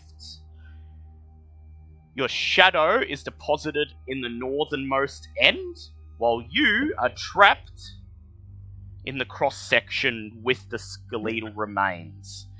I would now like to look at the skeletal remains. You approach the skeletal remains, and they appear to have been here for quite some time. You could just make out a symbol on the rusted fragments of armor that the skeleton wears, indicating that it is part of some lost adventuring party that you're unable to identify. The structure of the skeleton indicates that it is not human or elf. I'd like you to make a nature check, please. Once again, an intelligence check. Let's see how this goes. 8. You determine it is most likely the skeleton of either a dragonborn or a lizard man. Clasped in the skeleton's hand is a short sword that glows a light blue colour. In the other hand is a holy symbol of some kind.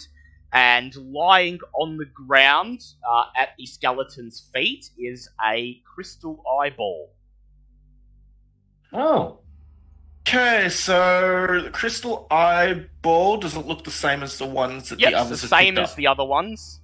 Okay, so I'll pick that up first without touching the sword. Yep. First I'm going to attempt an Arcana check. Yep, go ahead. You never know what the rolls are going to do for me. What will the dice gods give us today? Much better. That's an 18.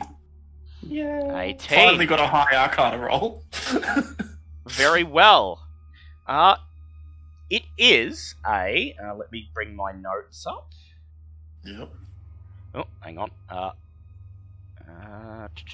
just hoping it's not cursed so I can bring it out. Oh, I can't bring it out because... It is a magical short sword known as the Serpent's Fang. It is rare. Ooh. It does not require attunement. This single-edged magic sword is made from the scrimshawed fang of a giant serpent. Its hilt changes shape to adjust to the grasp of any creature that picks it up. The weapon deals an extra 1d10 poison damage to any target it hits. Damn. I require it. Yeah, Ava's gonna want that. Oh, that's... Okay, I don't detect any curses laid on it? Nope, there is no curse. Okay, I'll pick it up and pocket it, because... Yep. Okay.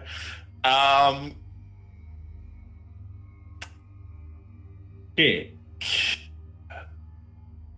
Am I detecting anything from the holy symbol? No, it appears to be an ordinary holy symbol.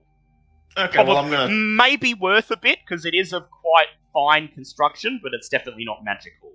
Okay, so one magic sword. I'll get the detail again later, or when you give it to... Yep. When I give it to you. The holy symbol in question appears to be what appears to be a dragon's head constructed out of pure gold with tiny pearls for its eyes. Damn. Oh, wow, okay. Holy symbol... You just have to find someone to figure out gold what it actually is a good of. Okay, cool. I'm just writing that down so that I know that I have it. Okay, I'm going to do some jiggery pokery, swap to my your shadow, and then call out. Yep. So your shadow's dispelled as you grow further away from it. You make I'm your not way 30 feet away from it. But you will be. You will be, because you're making your way to the end of the crawl space. You jump out. No. I just want to go outside the circle so that I can then swap back. Walk back in, swap back, and get out with the items, because the items don't teleport yes, with me. you want to come that way, yes. Very well. So, Hello. you pop out the end of the crawl space that you went in. And it works, because you would crawl out, then you'd crawl back in, which would rotate it. It takes a few rotations, so it takes about half an hour, but eventually you pop out of the... Eventually you pop out of the crawl space... holding the sword in one hand and the holy symbol in the other. And as soon as Ava sees the sword, her eyes light up, and Papa Zoddle's spirit in her head says, "Good, good, your servant has brought you a gift." I chuck the sword on the ground and go, "I don't need it, do what you will." And I now am going to go back in and try to get out through the other side. Yep. I was going to say, before you do that, Bob, did anyone else see the holy symbol? Yeah.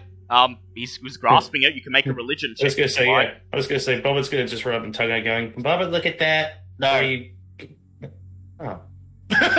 Yeah, Onyx won't let you.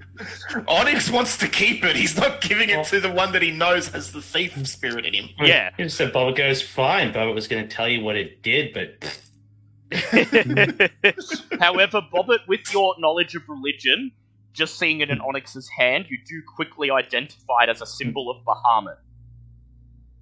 Who? Sorry? Bahamut. Oh, the good. Yes. Okay, cool. Good boy. Indicating I guess that... I would probably know that, wouldn't I? Because being whatever, it doesn't matter. Well, you worship dragons, you don't worship dragons. I would know who gods. Bahamut is, I wouldn't know what his symbol is. Yeah. But you get the impression that the Dragonborn who's wedged dead in the passageway was probably some kind of paladin. No. Oh, that's too bad. Dead tallies aren't much fun. So sure you want to go out the other way? Because I can tell you right now, it just pops out at the end of this hallway. Yeah, but I bypassed the moss. Oh, yeah, but the moss but is you still fine meet as back. long Yeah, as it's it's still going to be there at the other end of the hallway when you pop back out. Yeah, it's going to be... The moss is And going we to cover... need to go to the room in the middle, don't we? Yeah. You want to see what's in there. You might want to. You can head straight to the end of the hallway, or you can check out the room in the middle. Well, I mean, while I'm doing my maneuvers, they can walk up through the hallway. Yep, alright. So you're making your way... What they do. You're making your way through the crawl space while the others step into the corridor. And about halfway down the corridor, there is a stone door leading to the east. And there is something carved into it in common. It reads, "This door opens for the lonely." I am going to start working on an inventory list for Onyx because he's getting many items. Who doesn't have a god? So Lucian. That could be one interpretation, or it could be simply telling you that you must enter the room alone. It's up to you which interpretation you... Can we roll anything to try and work on an interpretation? Before we just wander in there aimlessly? Yeah, you can wander in there aimlessly. No, so can I roll something to check before go ahead, wanders in aimlessly? Make an intelligence check. Yeah, come on, man. You know me. I'm not reckless at all. Yeah. Bobbit is, though. Oh yeah, Bobbit is definitely goes to that saying. So, intelligence, 18 on intelligence. So there are two interpretations. One is that someone who has no god spirit in their head must enter, or someone must enter on their own. And then, as if to confirm your suspicions, you move up and you touch the door, and it begins to open to your touch, but then as soon as one of the others steps up behind you, it slams shut again. So only one person can go in. It appears to be so.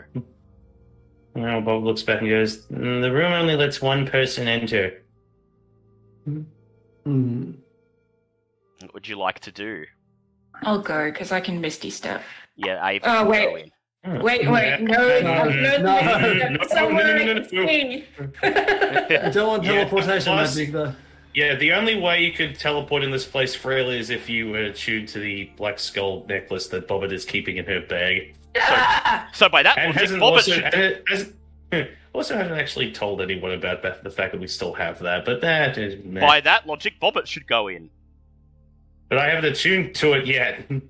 Well, you can I do have Dimension Door, but I don't really want to fucking roll on that shit. Onyx summons his shadow.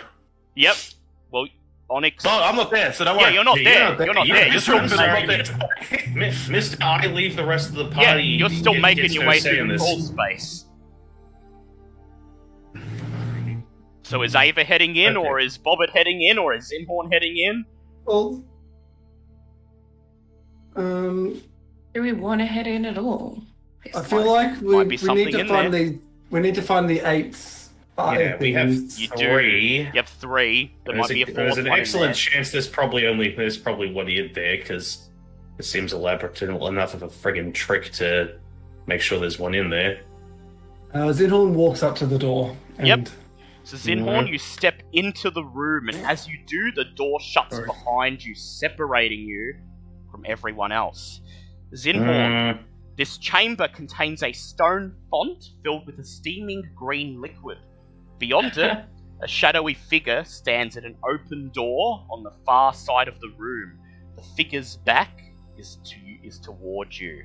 You can see through the open door, and it appears it leads into an empty room. Like your shadow at the font. What is... Oh. I don't even know what that... As you stand there staring at the font, the shadowy figure stands opposite you, its back turned to you, seemingly staring into the empty room. Zinhorn wants to take one step to the left. You take one step to the left, and the shadow mimics your movement, staying parallel with you. However, its back is still faced in your direction. You cannot see its face. Okay, Zinhorn wants to move around, so it's opposite the... Yep, so you'd like to go where it is? Yeah. You begin to move around the font, your shadow mimicking you, moving around the other side. Are you facing towards the font, or are you facing into the empty room?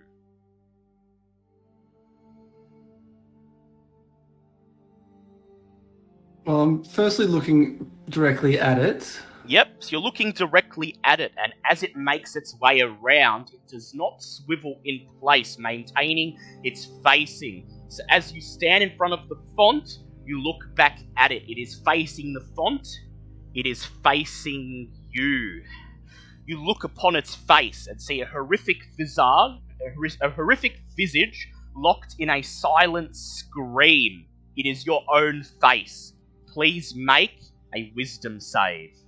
I was waiting for the send check there. I was going to say, I want to look at it. Yeah, I was hearing please make it. It's like, oh, shit.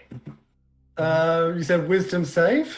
Yep. I'm now eternally grateful I was the one. That is a 19. 19. The DC was 20. You look back. I have a plus 10 in my wisdom save. I'm so very glad this was you, because I would never been able to make that save. You look back into its face. You feel terror gripping your heart. You open your mouth and let out an anguished scream. You drop to 0 hit points and die. Wait, what? As you hit the ground and feel your life ebbing away, you hear Obalaka in your head screaming as her consciousness, as her essence is torn out of your head. You survive on 1 HP, but Obalaka is no more. Well, that was fun. Fuck! Shit! Oh God. You're left with the feeling that you narrowly escaped death. Oh. That was the only point of this room, wasn't it? No, there's still more to do. He just made the mistake of looking at it. Oh! No. I'll yell at you later.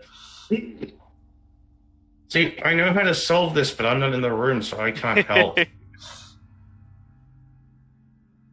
The first thing you do, Zinhorn, is you immediately turn around as you climb to your feet so that you are facing into the empty room, knowing that that thing is behind you, now staring at your back, standing in front of the font of liquid.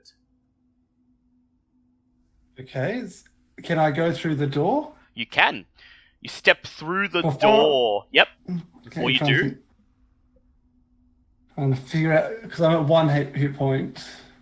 Wait, that thing mimics your movements, right? It does, except for what direction he's facing. It appears to always be locked in the same facing. Again, I can't really suggest anything, because not in the room, and that would be metagaming.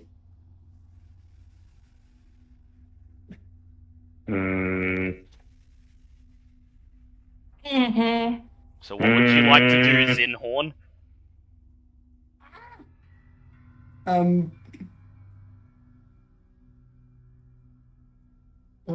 May I suggest cry? Zinhorn's well and truly on that. God, I don't know. Well, as you can always try and leave the... As long as you don't look at it, you can always leave the room and let someone else do it. Just make sure you tell them what happened in there first. You just have to make... going to not look directly towards it and make his way out. And making sure you keep your back to the font, you edge around it, back at the door, and then back out and come out to the others as the door shuts behind you. The rest of you notice... just collapses on the ground. The rest of you notice Zinhorn coming out looking extremely pale as he collapses on the stone floor, breathing heavily. You okay? What happened? Would we know that the god's dead because our gods would have felt it? you all felt something, like you all felt some force pulling in your heads, but you don't know what it signifies. And the other gods don't appear to know either. You okay? What happened? I almost died. I don't have a voice in my head anymore, but believe as I was losing conscious, they protected me somehow. There was a shadow thing, and I looked at it, and I died. And it was Obalaka sacrificing herself so that you may come back. Oh. So... At this, there are simultaneous reactions in your heads. Nang says, well, you know, better her than me. And Moa simply says, such a shame. And meanwhile, in Ava's head, Papa Zoddle says, well, she's done her job. Always have the servants die so that you may live. How's Wongo? Oh God, Wongo. How's Wongo taking it? Wongo's just going, good riddance. There's like no context. He's just having Wongo celebrating in his head, and he has no idea why. Good riddance. So by this time, Onyx is able to actually come out of the crawl space, and Onyx, it is here that you notice you are at the end of the corridor. Right in front of you appears to be a big stone block covered in seemingly hundreds of carvings, and directly to the east of you is a tiny peephole cut into the wall, allowing whoever is standing on the other side to look through it and gaze upon the carvings on the large stone block. So then, why am I standing right between the two? Well, you came out of the crawl space. Yeah, you chose this. I mean, if I came out, I would have been standing there. Yeah. Okay, so there's a wall with carvings. And Paul wants to kill us. Yes. Yeah. You doubted us, don't even deny it. You're just like, yeah. No, he's his job. This is why we've been so cautious, because he from for the first session trying to get into this damn tomb, he was like, I'm out to kill you. Yeah. Okay, I'm going to then, I guess, just walk west and look down the corridor and wave at the others. So you see the others, all of them gathered around Zinhorn, who is in a crumpled heap on the floor, as you wave at them. Wasn't me, so, you know. Zinhorn just looks at the others and goes, if you go in there, don't look at it in the face. Okay, so you said it had its back to you. Yes, to start off with, and as I walked around... You were facing it. Probably mention that it's a clone, and probably mention that when you go into the door in there, that it's gonna walk out the door out here. Yeah. So we should not look at it? Yeah, not look at its face. Yeah, Zinhorn just explains it all, and then he goes over to where Onyx is and just turns into an armored saber-tooth and just curls up in front of him. So who'd like to go in the room? I assume Bobbit is game. I have an idea. I have an idea on how this might work. I mean, I need to make sure I definitely don't look at this thing, because unless I roll a nat 20, I can't physically pass that DC save. So, okay, Bobbit's gonna step up to the plate on this one. And everyone else should turn around. Yep. Please don't look, because, Please don't look. Okay. Don't look at me. Just don't look. Just don't look. You step into the room in front of the font of steaming green fluid. In front of you stands the figure that Zinhorn warned you of. It is currently facing away from you, looking into the empty room beyond the opposite door. Okay, so at this point in time, if I move forward, it's going to walk backwards with its face facing the other wall. Yes. You take a step forward towards the font, and it takes a step backwards towards the font. Okay, still facing... Okay. Yep. Still facing into the empty room. Okay. What do you want to do? So I'm going to zoom in so I can make sure I'm doing this properly. So my shadow self is here, correct? Yes. Okay. So what I want to do is walk around here while constantly facing the wall until I get to here. Yep. Is there a cup or something nearby? There does not appear to be any cup. The room is completely empty, save for the font of liquid. Alright, in that case, if there's no cup, I'm going to mimic bending forward, leaning over, scooping my hands directly forward into something directly in front of me and pretending to drink. Behind you, you hear a splash of liquid as the figure dips its hands into the font, and then you hear as it slurps the liquid up. You continue miming drinking, hearing more slurping. Mm-hmm. This continues for about 10 minutes, until finally the slurping from your shadow stops. You hear footsteps as the shadow begins to move of its own accord. And then you hear the sound of the door leading into the empty room shutting behind the shadow as it leaves. Do you dare turn around? So the door it's gone in the door, it's closed, right? You think? Okay.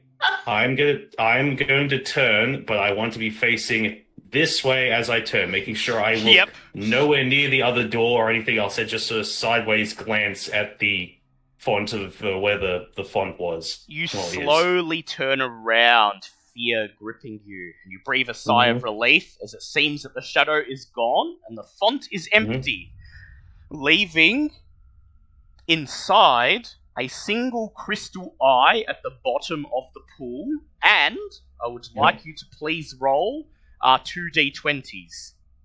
Okay. I'm so sorry, Zinhorn. If I could have told you this in advance, I would have.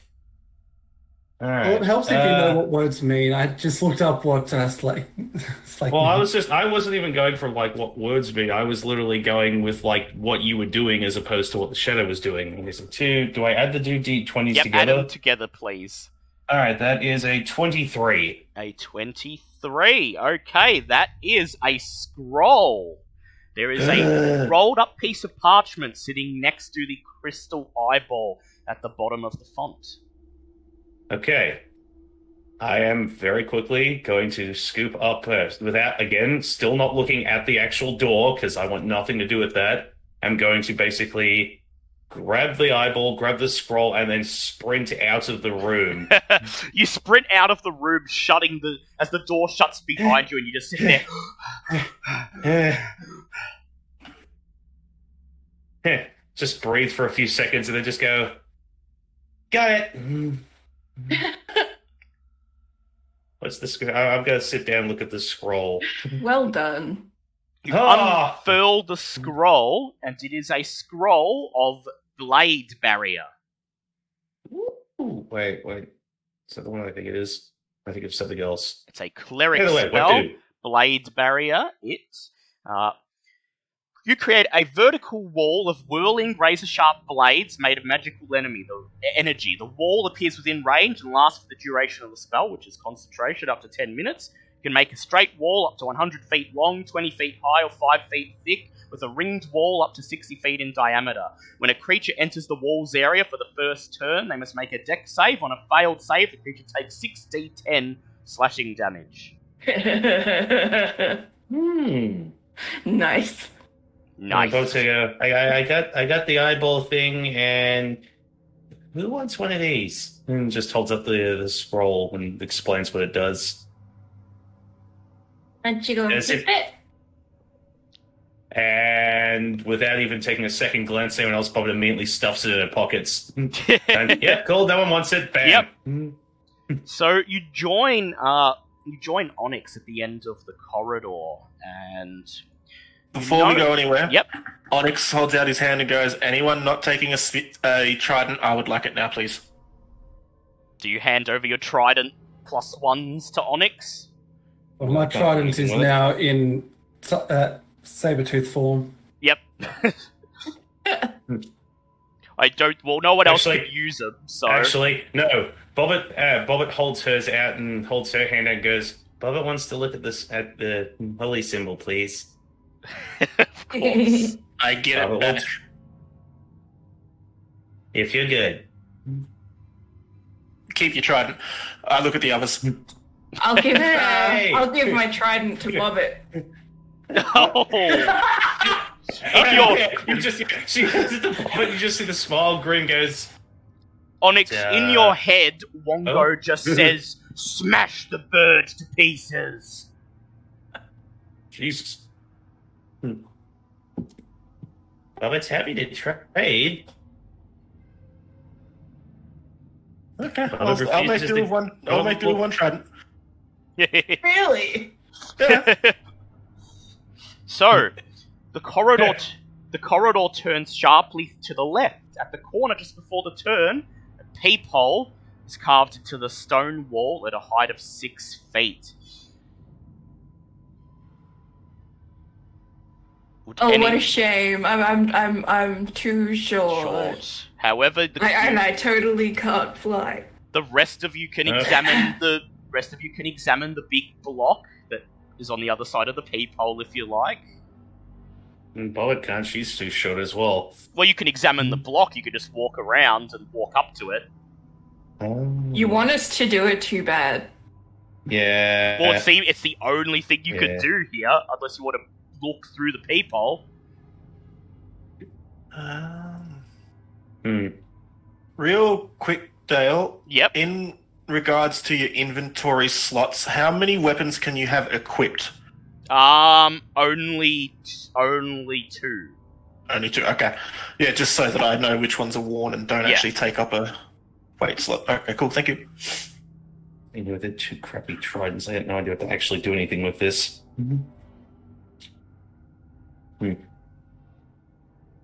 So what would you like to do? Someone want to examine the block? Someone want to look through the peephole? What do you want to turn back? I would like to examine the block.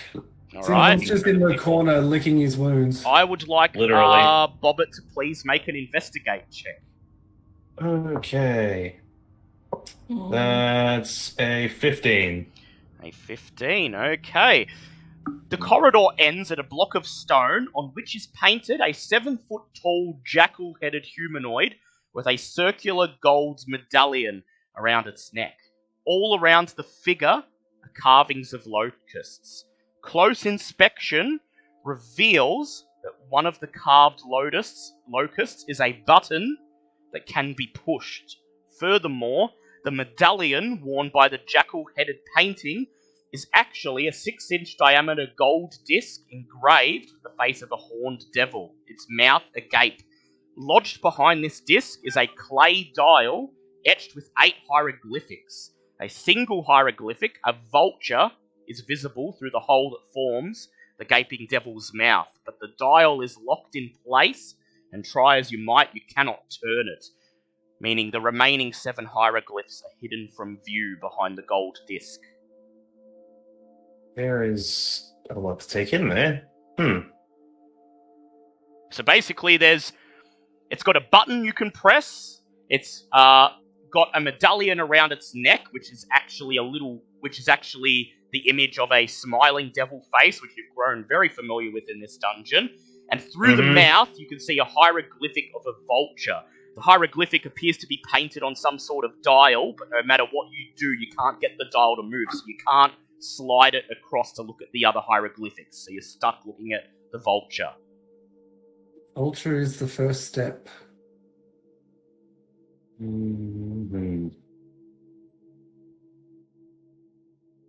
There is also the button to press, and is anyone looking through the peephole? I think no one has yet. Yep, so Sir Lucian's going to. Sir Lucian steps up and looks through the peephole. Bobbit steps out of the way, and the peephole, as you look through it, the peephole appears to magnify the block on the other side, and you see the hieroglyphic of the vulture filling up your entire vision. In addition, as soon as you look through the peephole, you begin to hear the thoughts of the other members of the party in your head. You're in for a ride, boy! And... Sorry, continue. When you think naturally, what am I hearing? They all hear it as well. Peering through the peephole appears to give you a telepathic link between yourself and the other members of the party. Wait, so we can hear his thoughts and he can hear ours? Yes.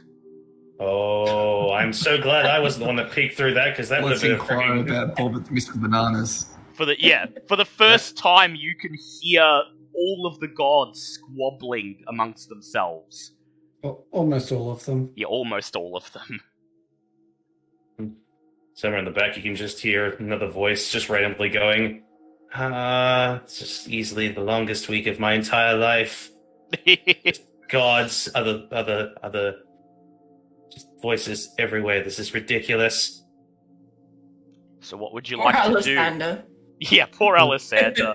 Yeah, Sir Lucian is just buffeted by a chaotic jumble of voices emanating from Bobbit, and it takes you try your hardest to try and differentiate who is talking, but you just can't, so you try to block Bobbit out entirely and focus only on the others. Yeah, good luck with that one. There's about 5 voices going on up there between myself and everything else. Oh my god, I just realized you could probably hear Blinky in there as well. Yeah. But Blinky or Blinkette is just saying, I'm not looking forward to the beholder. As soon as you can just keep turning around, just say, everyone shut up, just shut up, just shut up. Yeah, so Lucy's going, everyone be quiet. We have to figure out what's going on. We are. Just Bobbit in their own heads, just like, so this is our life every day. How's everyone else doing? Hi.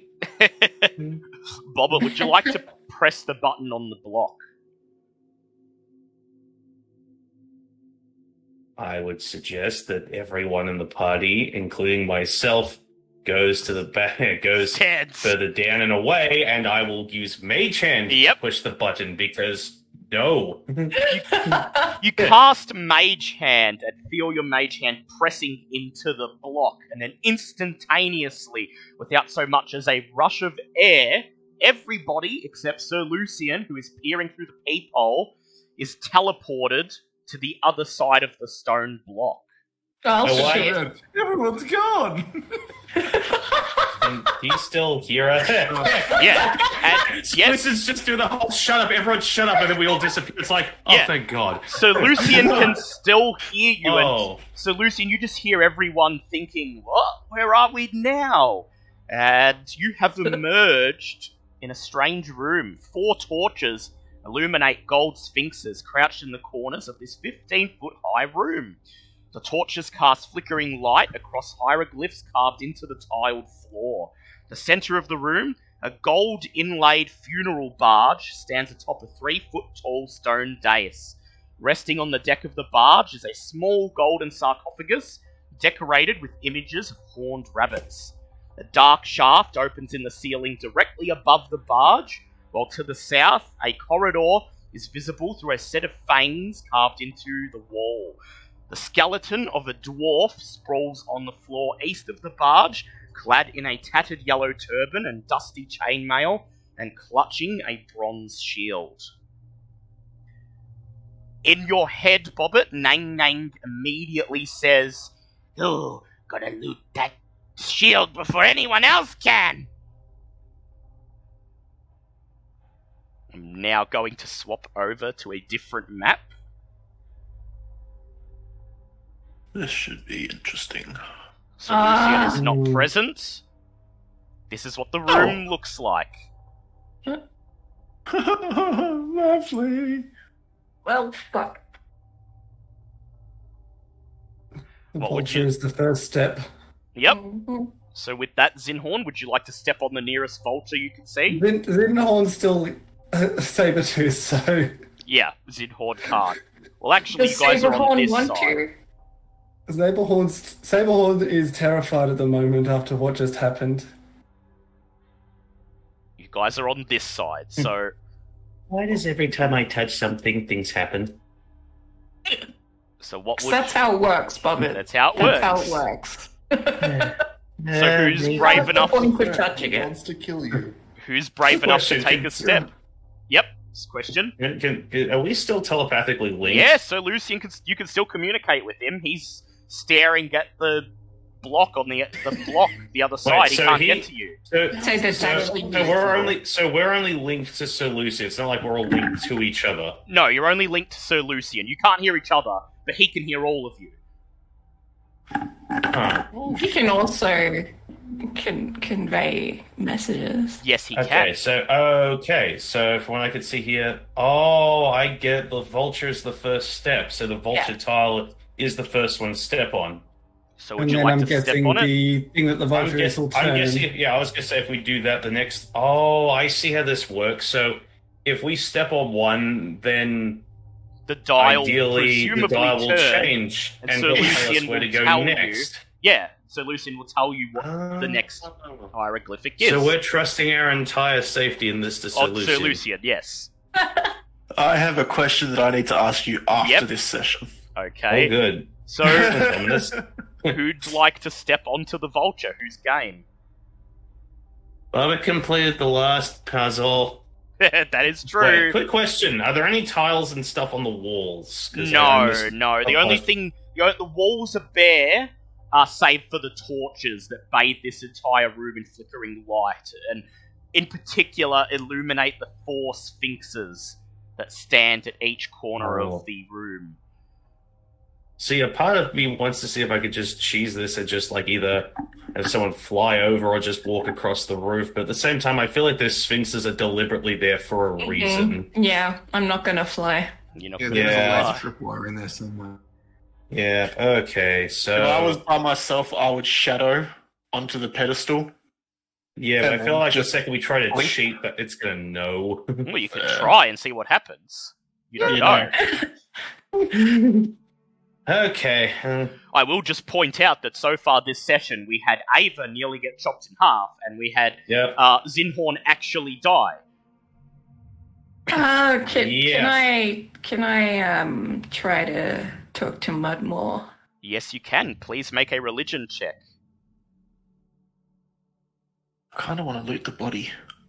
Yeah, so does Nang. No. I mean... There is a reason he wasn't removed by the cleanup crew.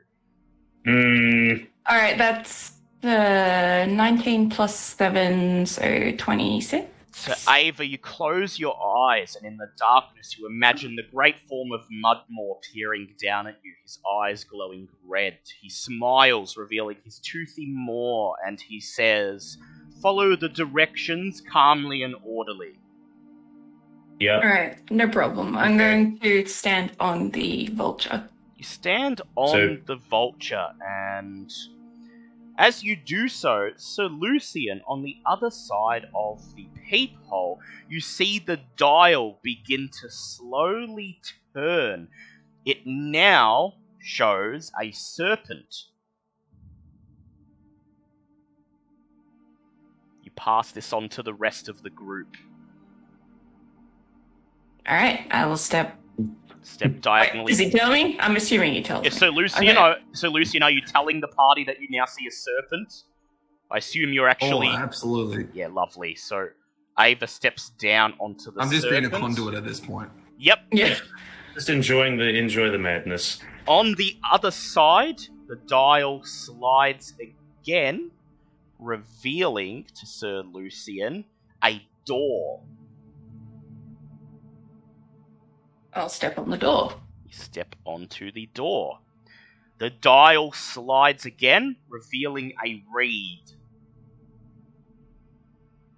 You want to step on the wreath? I don't know. Reed or wreath? Reed. Do you say reed or reed? Reed. Yeah, I'm going to step on the reed. Okay, I just had a thought, just not to break in the middle of this, but this is a room with a god, and the only person who doesn't currently have one is sitting outside. Well, Zinhorn doesn't have one now. I don't have one. That's true, he doesn't have one either. Okay, yeah, no, sorry, that's... So Lucian reveals the next tile, a scarab. Fuck. Alright. Oh, that's... There's now 2 to pick from. Pick the north one. Pick the north one. Because the north one gives you access to all, whereas the south one doesn't give you access to the foot. Yeah. Vulture. Yeah. I'm writing this down, by the way. Same. Do you want to step on? If she steps on the wrong one. Yeah. But there's 2 beetles, so you want to step on this north one because that gives you access to the scepter, the vulture. Yeah. In case the next one's a foot. Yeah. So you step on. But if I step on the wrong one, then I'll instantly die. If it's only one of the you don't know. Like 3 more lives. Yeah. Go through. Yeah, you've got an extra life, so. We'd rather not waste all of them, though. By the way. Yeah, you'll need them for Asarak, but So you step onto the northernmost scarab, your body tensing as you await something to happen, but it doesn't. The dial slides over and reveals a scepter as the next tile. There we go. That's the trick. Uh-huh. Clever. So you now have 2 scepters to choose from. Yeah. Can you just jump into the middle? You could. You could, but... I'm not gonna. No. No. This place is... I only assume this place is going to know full well if someone tries to cheat this system. Okay. That if it does open the sarcophagus, then it basically means all bets are off. Everyone, you can run across the whole field. Yeah, but whatever's going to come out of there. Yeah, but at the same time, we don't know if, cheating at this puzzle is not going to make it impossible to get out because we got teleported into the room. All you know is that this dwarf clearly stepped on the wrong tile, and he appears to have died where he stands. Can Onyx do a medicine check from a distance to see how this guy died? Yes, you can. That is a 17. So, you notice that his armor and his weapon don't appear to be that deteriorated. However, there is not a scrap of flesh left on his bones. Your spine chills as you notice that his bones are covered in tiny gnaw marks, indicating that something ate him alive. Probably scarabs. Scarabs. Lovely. Oh, no. So I think I want to take the top one. Top one? So you step... What is... Well, you're the one who's out here. They're not facing any danger. They're chilling. Sorry. That's you. Oh, dear. So you step onto the northernmost scepter. The dial slides aside and reveals a foot. Okay, that's easy. You step onto the foot. The dial slides and reveals the final hieroglyphic, an urn. Cool. I'll step on what's there. really annoying? Wait, no, there's fucking 2 urns. Yeah, one to the north and one diagonally. But you said final, so... Yes. So hazarding a guess to the north. When you inspected the dial, how many slots did it have? Well, it appeared to have at least... You just said final. Yeah, I just said it's the final one. Oh, okay. Yeah. Yeah. So I'm going to, you gave that one away. So I'm going to step on the northern one. Unless you're being an asshole. But... No. As you step onto the final hieroglyphic, all of the hieroglyphics on the floor begin to light up and glow, and you hear a great rumbling as the big stone block to the east slides down into the floor, allowing Sir Lucian to enter the room with the rest of you. Okay. Hi, Sir Lucian. I would like to look at the body. Yep, you'd like to look at the body, so you move up, step next to the body. His armor appears to be in good condition, but other than that, it does not appear to be magical. He has the same mark on his armor as the man who you found in the gravity ring, indicating that he is a member of the Yellow Banner Adventuring Company. The only thing of note he appears to have on his person is his shield, which emanates a faint field of magic, and grasped in his sword hand is another crystal eyeball. I pocket the eyeball and would like to do an Arcana check on the shield. Go ahead, make an Arcana check. Hey, that's a 19. It is a shield +1. Oh. Neat. I take it. You take it. I was hoping you'd fail that, so you'd need me. Will it require a attunement to attune to it? No, it's just a straight up regular shield, just +1. Yeah, it doesn't require attunement. It's just uncommon +1 shield.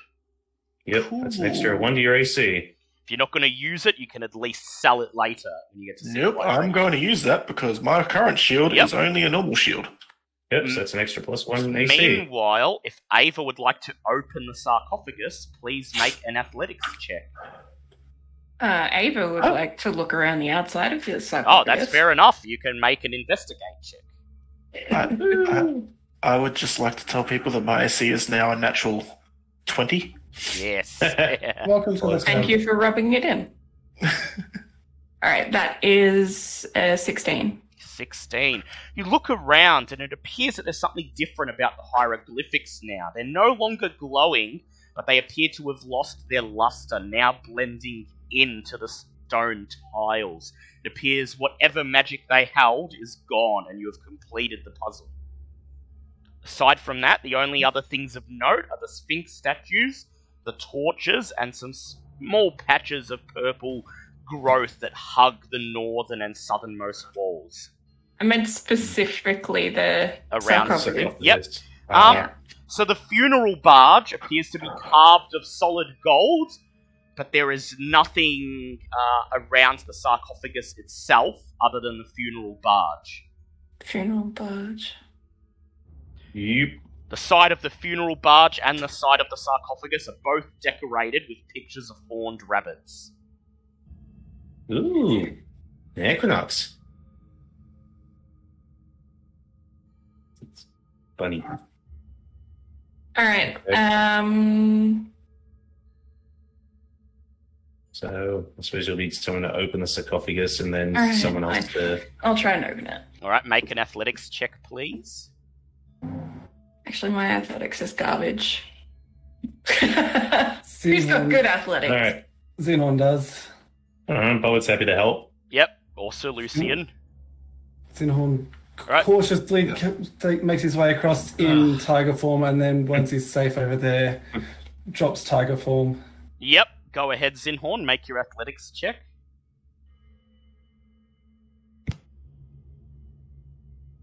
That is a 15. You lift the lid off the sarcophagus. Inside are the fragile bones of an almirage, as well as its spiral horn, which has been hollowed out so that you may blow through it and use it as a musical instrument. Neat. Is it like a pan flute? Yeah. Who would like to touch the horn? Aww. Right, who's currently Lucian and Zinhorn are the only ones that don't have gods. Yeah. Almirage. Yeah, who was the Almirage? It was. So I'm currently looking. Yep. So according to the notes that you have, Aijin is the Almirage. Someone couldn't go with Aijin. Which means that Aijin is actually the one that has no rival, so... Really? I thought that was the flail snail. Well, apparently Aijin's the Almirage, but it has no rival. To be fair, the Flower Snail didn't have any rival either. Yeah, that is correct. He just got annoyed at all of the noise. Yes. Wait. Okay, I'm not arguing either way. So who? I mean, I'm not even involved in this conversation. Two already. Who gets it? I'm good. So either Ava or Onyx can get a second, or Zinhorn and Sir Lucian can get a first god. Seeing what happened to Zinhorn, Onyx will forgo this one. Yeah, because you want him alive for your own purpose. Yes, I was just thinking on how to word that. So Zinhorn or Sir Lucian? And while you decide, I will be right back. I'll go. After what happens, Zinhorn is definitely... Oh, wait, no, I was wrong. Aijin is not the one that has... is not the one that has a rival. In fact, Aijin's rival is Oberlaka, which means if Zinhorn takes it... Well, wait, Zinhorn can take it. Oberlaka's dead. Yeah. Perfect. This is Oberlaka and get Aijin. This would be hilarious. They're going to rock him and go, so where's Oberlaka? Dead. Yes! I feel like it's almost fate. Fate or just freaking funny. That said, when Oberlaka died, you lost your additional attunement slot, so... Oh, shit. Yes. Because when you lose your ability that Oberlaka give you. Yes. So do I still have the Ring of Protection, or... You don't have the Ring of Protection, because that was the last thing you attuned to. You still have the ring, it's just not attuned to you. Yeah, right. Bummer. So who'd like to touch the horn? Oh. Zinhorn is sort of keen to, since he's on, no health, but it's up to Lucian whether... Well, there's still more gods to get, so Lucian has been able to survive without one this whole time, so... True. Okay, but it's up to you two. It's up to you two. Yeah. Lucian, Zinhorn, it's up to you two. You two make the decision. I think it would be quite ironic for Zinhorn to get Oberlaka's rightful ass. You go for it, Zinhorn. Alright, so Lucian will take the next one. Zinhorn takes this one. Streamers of light emanate from the tip of the horn. As they swirl around you, they form into a spectral rabbit with a single horn on its brow. A female voice whispers, "Quick! Let me in! We must stop Asirak!" You are now possessed by Aijin. Aijin, the Almiraj, is fickle and unpredictable. While inhabited by Aijin, you gain the following flaw: I never stick to a plan. While Aijin inhabits you, your dexterity becomes 23, unless it is already Jesus! higher. Holy shit! Someone should have given that... Wow, that is... Wow. I'll take that. Jesus, mother of God. Could you imagine if Lucian had gotten this one? Yes, so Lucian That's like blowing himself up before a battle. Oh... Would you like to identify what the horn itself is? Make an Arcana check. It's like, I mean, I could do it unless you guys want to. Well, Zinhorn could. I'm sure Zinhorn could do it. Oh yeah, Zinhorn could do it. Got Arcana, yeah. Yep. That is a 17 plus 4 is a 21. So the horn that has been fashioned into a musical instrument is a silver horn of Valhalla. It is a rare, wondrous item. You can use an action to blow this horn. In response, warrior spirits from the plane of Isgard appear within 60 feet of you. These spirits use the Berserker statistics. They return to Isgard after 1 hour, or when they drop to 0 points. Once you use the horn, it can't be used again until 7 days have passed. The silver horn summons 2d4 plus 2 Berserkers. They are friendly to you and your companions and follow your commands. That's dope. I just had a fun idea. You see, Bobbit sort of go up to the horn thing, goes, "Oh, that looks real pretty." Goes to touch it, it's like, it burns. Why? Yes, it's silver. As you take the horn, you hear a rumbling sound as the devil face to the south that serves as a door back out into the balcony slides left into the wall, and a tomb guardian and 2 helmed horrors swarm into the tomb, please roll for initiative. So we have to fight these guys no matter what we did. 14. Well, actually, they were the wandering monsters. They just happened to be there. Awesome. They just happened to roll this room to wander into when you moved into it. Of course you freaking did. Oh my god, I just looked at my initiative. Yeah, your initiative's like plus fucking 50 now, so you I go have first. plus 11 to initiative. Wow. That's brilliant. I rolled a 13, but I feel like at this point it doesn't fucking matter because Zinhorn's going first. That is a 28. Jesus! Yeah. I needed that as well because I'm on 1 HP. Oh, yeah, you are. Oh, no. Oh, no. Yeah, but he's going to be just ducking and dodging the whole time, so it's kind of fine. As long as he heals himself. Having done that before, yes. Using one of those potions of superior healing. Zinhorn. Oh, wild shit. Zinhorn, you are up first. Hey, I got 22. Yes, Ava's up second. Yeah. Didn't even take my initiative. So he's taking a potion during combat. Is that bonus? It's a bonus action. Yeah. Just be careful with the superior one that's got some weird voodoo to it. Yeah. So first and foremost, Zinhorn is going to back up.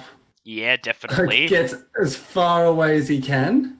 Definitely. I'm going to move him away. He's going to get right to the back of the room. Not near the purple slime not near the purple moss. No, God, no. Get away from that. He is then going to summon a fire elemental. Ooh, good idea. Oh, that's good. Right in front of the Tomb Guardian. Yep. I will drop him on. Sorry, I was just getting the details of Kitty's sword. Fire Elemental is going to drop down right in front of the Tomb Guardian. Here he is. As he materializes. The only healing I have is either... I've got you. ...is a supreme healing potion. Yes. Yeah, I've got you. So what would you... You know what? Zinhorn is going to then transform back into the armored Sabertooth so he gets health back. Get your HP back, that's fair enough. Okay, so that's Zinhorn's turn done. When he does that, can I still heal regular Zinhorn? Well, he'd be at max HP in his tiger form now, so... Which is like 84 HP. So. Yeah, so there's no need to heal him at the moment. Okay. So I thought I'd do that, save that, and then Fire Elemental's turn. Yep, what's Fire Elemental going to do? Firstly, he's going to multi-attack the Tomb Guardian. Yep, go ahead. First attack is a 13. That is not a hit. Alright, and second attack is a... math is hard. There you go, 21. Kitty, there's your sword. 21, that is a hit. Cool, so that is 2d6 fire, which is 7 plus 3 is 10 points of fire damage. Yep. Anything on it is now ignited. Yep. And that 10 is doubled to 20 as the Tomb Guardian is weak to fire. And as it recoils away from the flame, it gets disadvantage on attack rolls and ability checks until the end of its next turn with its aversion to fire. If I was to get the fire elemental to come into... Sorry. Solid, oops, I'm messing everything. Okay. If I get it to come into this square here... Yep. Does that count as It wouldn't enter. Is it entering the creature's space because of its size, or? No. It's still in its own space. Okay. It's only entering the creature's space if it goes here or here. Did the Tomb Guardian, did it light up? It did not light up. It only took 20 points of fire damage. Alright, in that case, I get the fire elemental to go into the Tomb Guardian's square. Yep, just sweep past it, and it catches the light. It then becomes lit up. Yep, it's now on fire. It is now Ava's turn. Ava is just writing down some sword stuff. Yes. It is a short sword. It is a short sword. Which is good. Get rid of my drawing there. Nice. Yeah, you can choose all the Okay. Okay, Sorry. There we go. That's okay. Now I will zoom in on the map. So I personally have not fought any of these guys before. No, but... Okay, so I'll tell you one thing, because Ava actually did this under Remy's control. Dispel magic kills Helmed Horrors immediately. Oh, okay. And they're weak to fire, which is why I took the Flame Arrows spell. Yeah. Which is the spell that you can change out if you don't want it. Because that's the one that I took. Nice. Yeah. Tomb Guardians hit like a brick, so get away from them. Yep. Yeah. That's the reason why I like them so much. But luckily, this one will be attacking with disadvantage. Yep. I'm guessing Dispel Magic is an option. Yes, it is.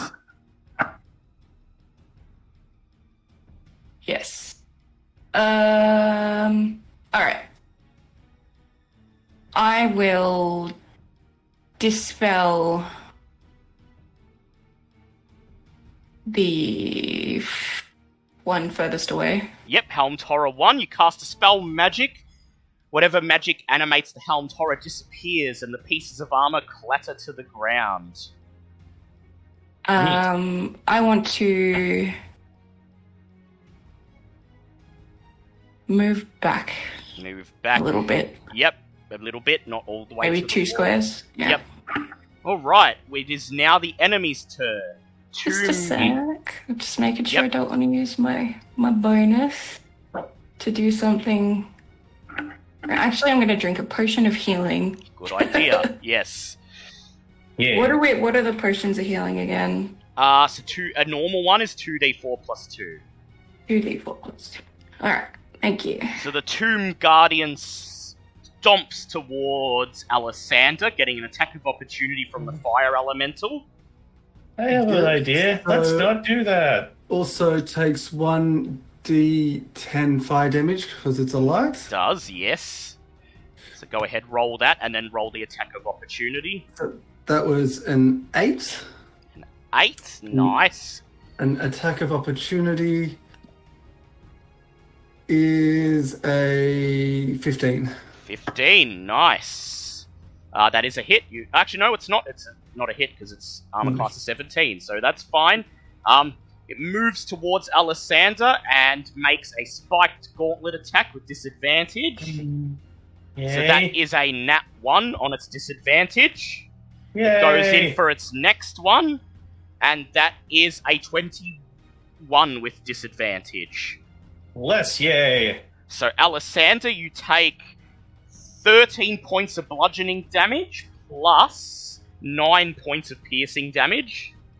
10 plus 9, gets force, yay. Luckily, it is not silvered. Yeah, I was going to say, you see you get backed away and you just have Boba just getting up going, still want one.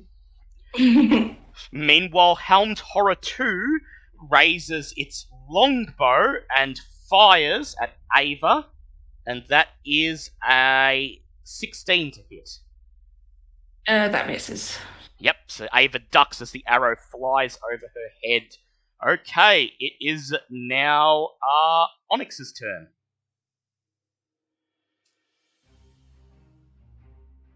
Oh wait, no, it's Alessander's turn. Then Onyx's. Why so quiet? Sorry, I got 14 for my... Yep. And what did Alessandra get? I got 13. Oh, okay, so it is Onyx's turn first. Yep. I mixed them up. Yep. Okay, so Onyx, you're up. Oh, so sorry, I was muted because I was eating. Okay. That's fair. I am going to...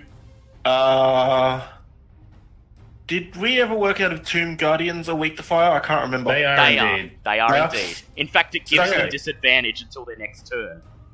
They hate it. It's literally Frankenstein. Yeah. These things absolutely hate fire. Very bad. Yeah, pretty much. Cast Firebolt using a sorcery point to twin it. Yep, so one for the Helm's Horror and one for the Tomb Guardian. One each, so that's 2d20s. That is fucking annoying. Mm-hmm. The Guardian got a 15, the Horror got a nat 1. Okay, so neither of those hit. Fun. Firebolts just speed off in different directions, hitting the walls. That reminds me of being Reaver. Yeah, it's the bitch. Then I'm going to move to here. Yep. Rush up in front of Alessandra. Huddle behind my shield with my trident out, and roar. I thought you were going to say and cry. He knows now it's I'm not doing the Roman thing of behind the shield, spear out. Yeah, shield wall. Yep. Yelling at me. Okay. Nice. It is now Alessandra's turn.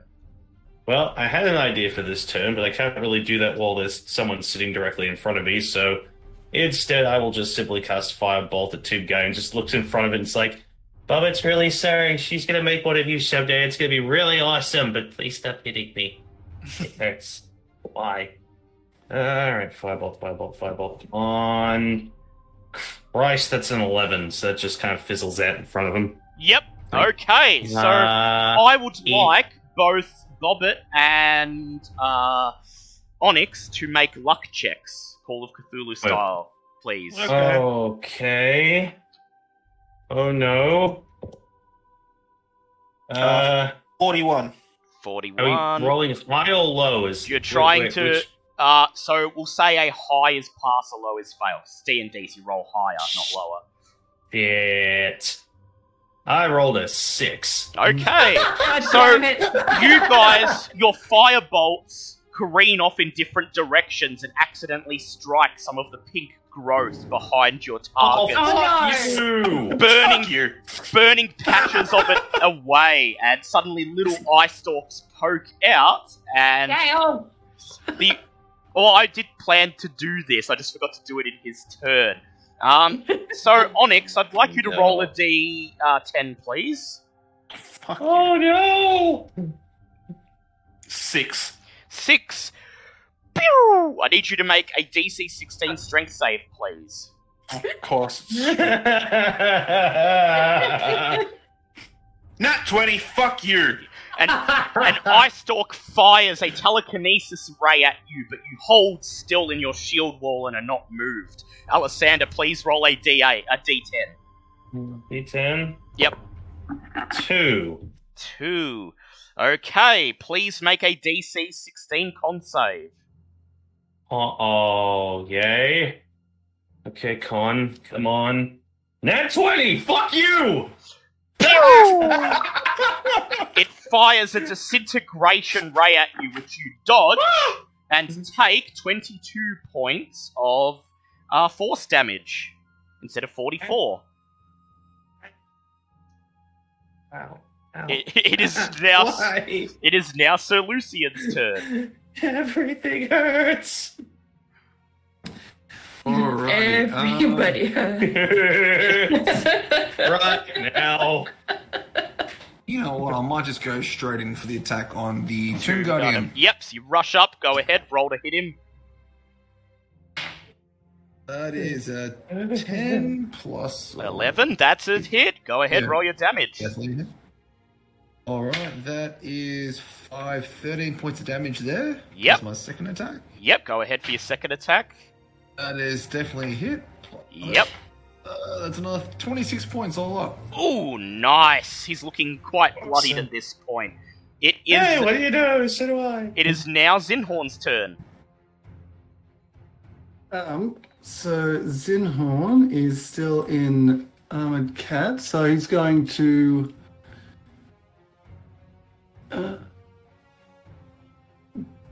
dive, pounce forms straight at this Guardian. Yep, so you leap over the funeral barge and pounce at the Tomb Guardian.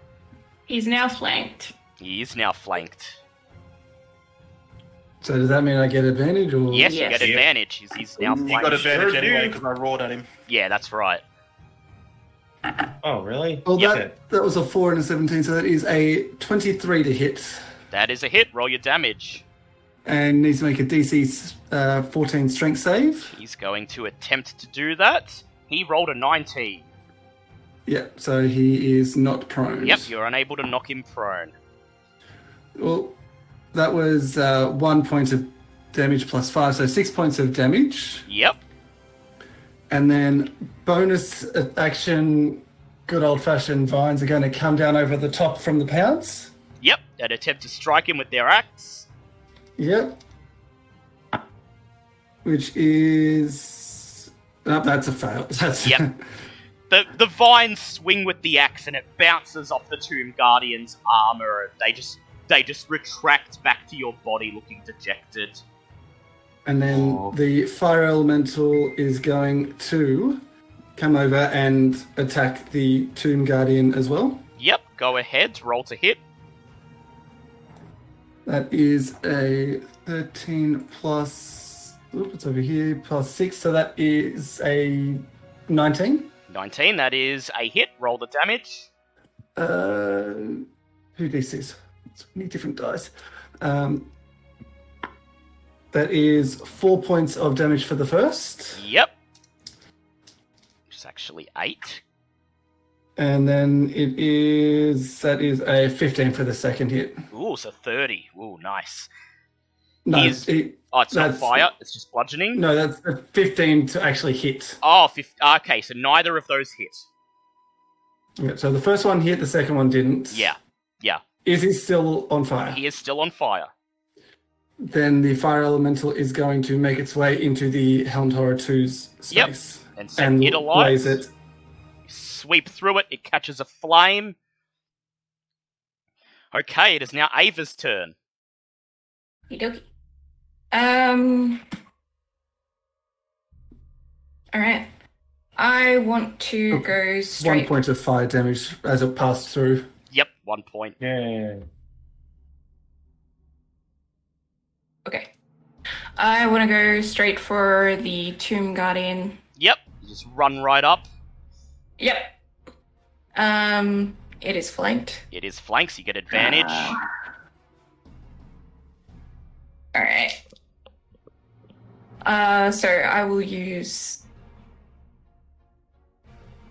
I guess I'm using my Moon Touch first. Yep. So that is 16 plus 10, so 26. 16 plus 10, 26. That is a hit. Roll your damage. Yeah. That is... So that's 8 regular damage. Yep. Does it take psychic? It does take psychic.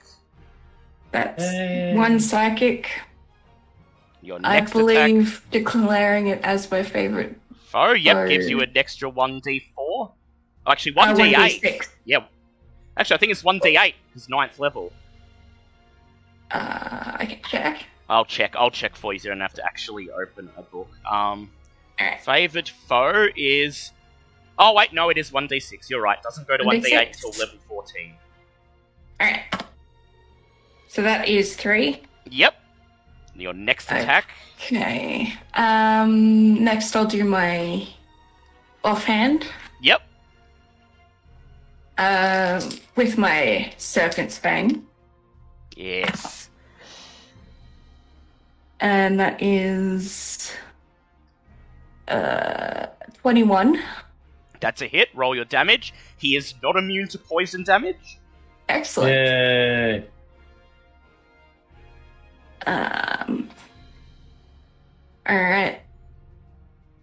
That is 8 regular damage. Yep. Where is my D10? Where are you? Where are you, D10? Yes, there it is. There it is, clicky clack. Clicky clack number. 3 poison damage. 3 poison damage, nice. Okay. And now my extra attack. Yes.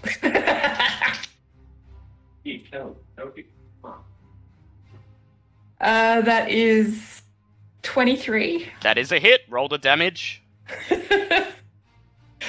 I nearly used the wrong dice then. Alright,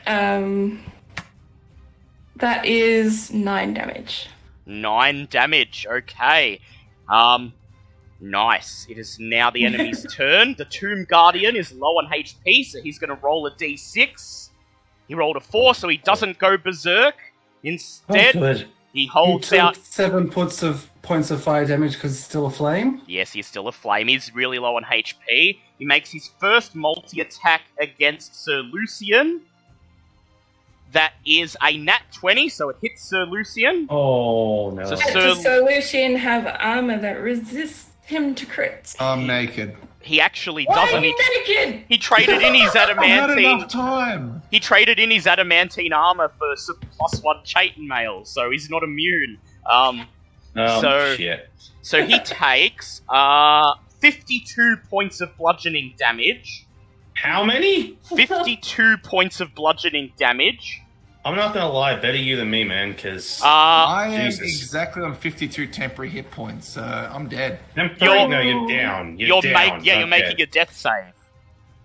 Oh god. And then the extra damage I don't bother doing because you've already been knocked out, so you're making a death save. Death save is... What am I scoring higher then? So you just, roll a d10. If it's above 10, you pass your death save. You mean a d20? Oh, d20, yeah, sorry, d20. Fuck's sake, don't screw him over. Don't screw him over. Alright, here we go. It is a 15. 15, that's a pass, okay. Killing me. One down. It makes its second multi-attack against Ava. And that is a... Oh, seriously? Another nat 20? Jesus! Okay. Ava is resisting crits. Yeah, Ava is resisting crits. So Ava, you take 20 points of bludgeoning damage, not 40. Yeah. Plus 11 points of piercing damage. 31 altogether. 11? Alright. Helmed Horror 2 decides to try and attack Onyx. After taking 6 points from the being flamed up? Yep, from being flamed up. So the first is a 22 to hit. Yes, that hits, so. So that is 14 points of slashing damage. And the second is a 9 and is unable to pierce your shield. It is now Onyx's turn. I'm gonna poke it. Go ahead. With my trident. Yay. Yay, Spud. Do you have any I missed action. Bonus action, I'm going to cast Branding Smite.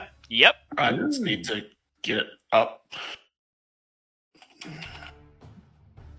Because dumb me didn't think of this until right now. 30 damage. Okay. So that's my bonus action, and then as my action, I'm going to try and poke it. That was a 19. 19. That is not a hit. Glances off its armor. Oh. Helmed Forest with an AC of 20. Okay, well, I still have my Branding Smite. Yep. That was my bonus and my action. Yeah, that's it. Okay. I'm just huddling behind my shield. It's Alisandra's turn. Okay. So, mission is down. Tomb Guardian is... I don't think I could kill the Tomb Guardian in one go unless I actually managed to hit the damn thing, although that being said, I don't know if I want. It does look quite hurt. I mean, would really like to just bail and nick off, but... Is anyone going to be able to get to or help Solution? Zinhorn will be able to help him.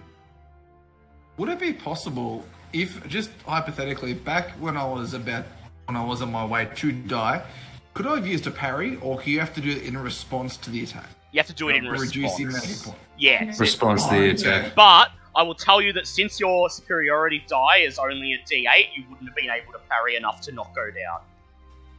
Because he dealt enough damage with that first hit, 52, to knock you out, and then he still had to do another 2d8 of piercing damage. Okay. Oh, it made a difference. Okay, yeah. I'm going to really try a firebolt here, because it's the only thing I have that does a crap ton of damage to this thing. So please, for the love of all that is holy. Oh, thank God, that's a 19 plus 9, so that's actually a hit. Go ahead, roll the damage, double it. 5 damage is... Firebolt does d8s, don't it? Yes. Well, actually, they're higher now, because you're above 5th level, it's 2d8. It's just 2d8, but I was just trying to remember which dice I had to roll for it. Yep. Yeah. Firebolts are d10s. Oh, wait, yes, it is. Is it? Yeah, 2d10. Oh. It's one of the more stronger. It is, but it's fire, so it's common damage type. Yeah. Yeah, that's right. Alright. 5. Alright, that's going to be 22 points of fire damage. Ooh, double that to 44 and... No, that 22 was the double damage. Oh, 22 is enough. Down he goes, screaming as he's lit a flame. Bobbit still wants one of these, but these things suck.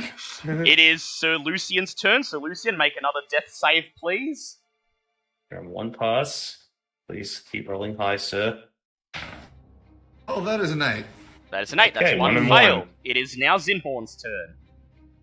So Zinhorn is going to get out of Sabertooth form. Yep, so now back I was going to say, don't worry about Sir Lucian. I've got it.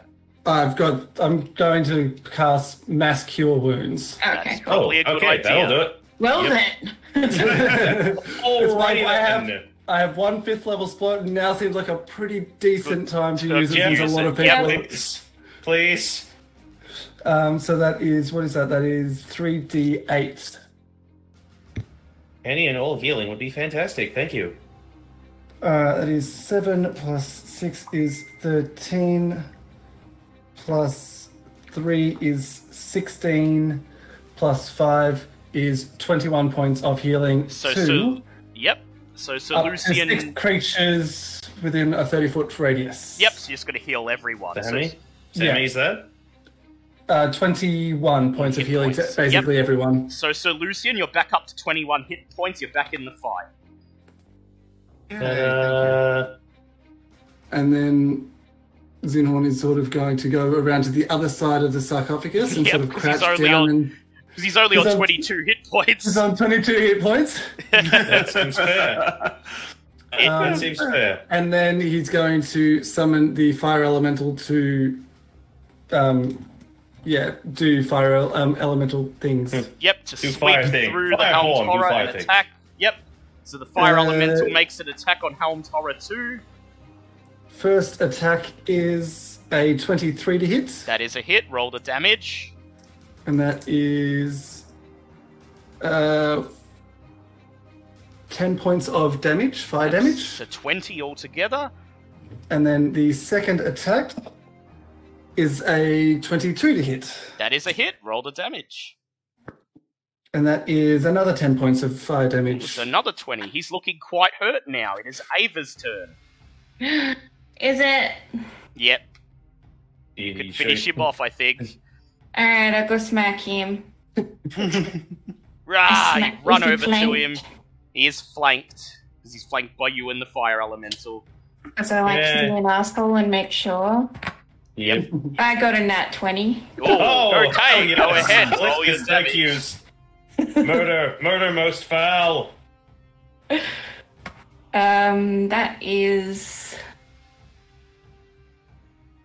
20 damage. Okay, that's enough to kill him outright then and there. You swing forward with your sword and decapitate where his head would be, and the headless helmet goes flying across the room. It clanks to the ground, and then the rest of the armor just falls inert. Ava looks smug and walks away. Badasses don't look at explosions. Yeah, they don't. Exactly. They don't look at explosions. Ava's back and she's kicking ass. Zinhorn just pops his head over the sarcophagus and goes, "Good job," and then ducks back down. I was going to say, Boba just climbs into the actual boat. It's like, this place is dumb. This place is dumb. Can I get my adamantine greatsword? Oh, no, actually, I'm not going to do that. Don't worry. Yep. I never said what I was going to do, so you can't make me do it. It's okay. You don't have to do it. I love that. Just that. I didn't say it. Doesn't count. And Zinhorn proposes that we take a short rest. Yay! Probably a good idea. Rest? You can take a long rest if you like. Well, we have a safe place to go long rest up in the staff room. You just have to get back. All the way back there. Yeah, the problem is the door that we came through to get this way closed. It did. Well, we couldn't silence on the wall. That being said, we have a new door directly in front of us that we can leave. Yeah. The door. Yeah, but... That said, there is the iron plate in the crawl space that leads to the staff room, so you have to prop that up again. Yeah, that's open now. Yeah, that's what I meant, sorry, the iron minotaur. Yeah, the iron minotaur. And Oh, the one that almost sliced Ava. In half, yes. That being said, can I look up a map of the second level, or did we not complete it all? Yeah, you can look up a map of the second level. Cool, because I just want to see where it lines up. Yeah, you did complete all of it, so you can look up level 2. Yeah. I just wanted to make sure, because... You didn't crawl... There was like a crawl space that you didn't crawl into, but it literally just leads into the vats of wine. So... Yeah. That's why I just wanted to make sure. So before I pull it up and see what's in all of the other... Yeah, it's fair enough. I just wanted to, Do it. I'm doing it while also trying not to look at all the other results that have popped up on Google. Shh. Just ignore the other ones and go for the ones that matter. To be fair, if we just go up the stairs, there's the 2 secret doors that we've already opened.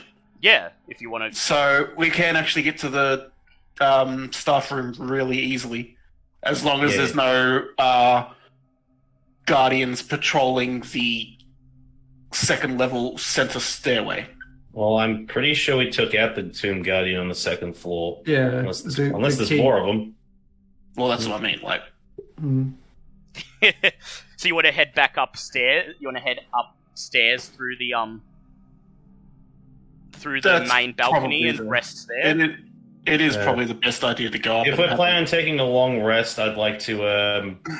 Wait, do I have to... I probably have to go back to use Animate Dead on the 3 skeletons to make sure they're still active and feeding Yaka. Yep. So as you head down through the doorway into the balcony, you can hear a voice echoing from the south, and it's saying, so you liked that one, did you? Oh, here's another one. Let's see if you know. What's the difference between an alligator and a crocodile? One you'll see later, the other you'll see in a while.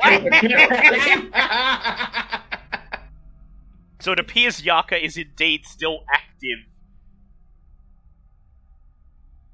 Yaka is indeed Gilbert Gottfried. Yeah. Thank you so much. So, skulls are where they could go. Okay, cool. Yep. Yes, the skulls on the map is where the are the places where the skeleton key can wander around to. So, okay. So you head upstairs. So Bobbert, you'd like to spend your last spell slot to throw another 24 hours of power on your skeletons?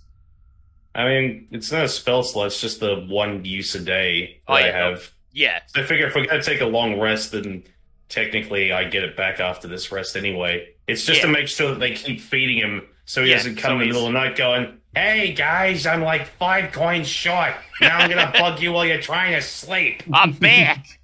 So as you make your way up the stairs, you expend your use of Animate Dead to ensure that the skeletons will continue to feed Yaka his coins. Yep. And as you move up the stairs, you just hear his voice fading away.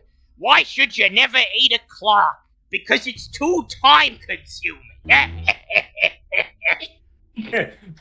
There's this point, Bowen just keeps giggling to herself, and in her head, all she can hear is just going, "No, stop." Okay, that one was kind of funny, but no.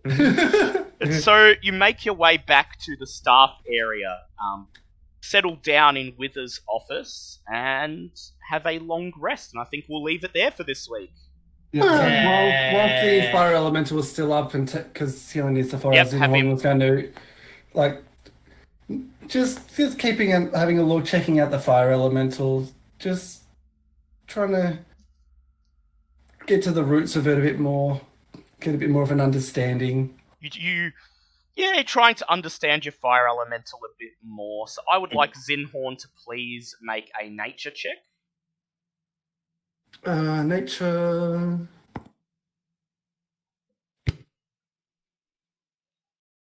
That is a 16. So your fire elemental now gets +1 to his damage rolls, in addition to his attack rolls.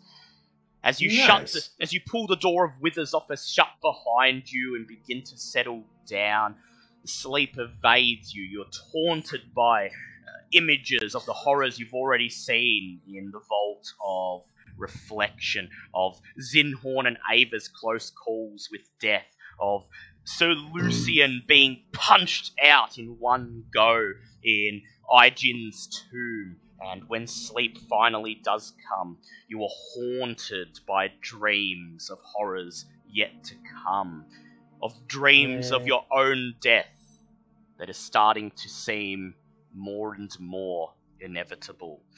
You each gain an inspiration point.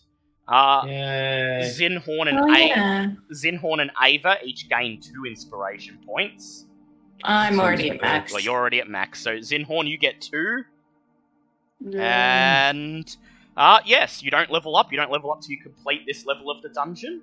So next week we will press further into the Vault of Deception. You've cleared about half of it.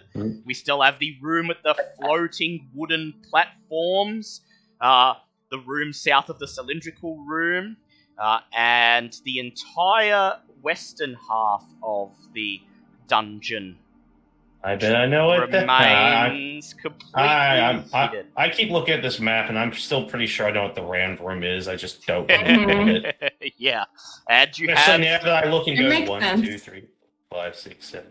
There's like 9 spots there. We're looking for 8 beholder eyes. This kind of just adds itself. Yeah. I better do the 2 beholder eyes. Yeah, well, you have 5 altogether. 5 of 8. So I've got 5 now. Yep. I have 1. 3 Wait, no, more. I have 1 or I have 2? No, I have 2. I have 2. Yeah. I have 2. But altogether you have 5, so... Yeah, you just need to find 3 more. Making sure that we don't... Yeah. And, yeah. I won't lie, these rooms that are not yet revealed happen to be some of the deadliest ones on the level. Someone who has literally already died in this. Yes. Yeah. Good times. I'm sorry, Abalaka. I'd like to thank Fish for his running commentary on this session and his congratulations that everyone survived so far. Kind of, sort of. We won't be streaming anything tomorrow because I have to go get a blood test done, so we won't have Cthulhu or Fallout. So that's alright. Fair enough. So that's it for this week. We'll be back next week. We've got an eventful week next week. We have M2 and I starting Pokemon Wednesday on Wednesday, and then on Thursday we're going to continue onward into the Vault of Reflection, and then on Friday some Call of Cthulhu. So it's going to be a great week with a shitload of death. Death, yes. Just death. And of course, if you like death, you're in the right place. Of course, the Pokemon ROM hack we're playing is Blaze Black, so there's probably going to be a lot of death involved. Especially because I'm being an idiot and saying, fuck it, it's a Nuzlocke, so death for all! So we'll look forward to having everyone around next week. Until then, don't look at the shadow. Goodbye, everyone. Bye. Bye. Have a good time.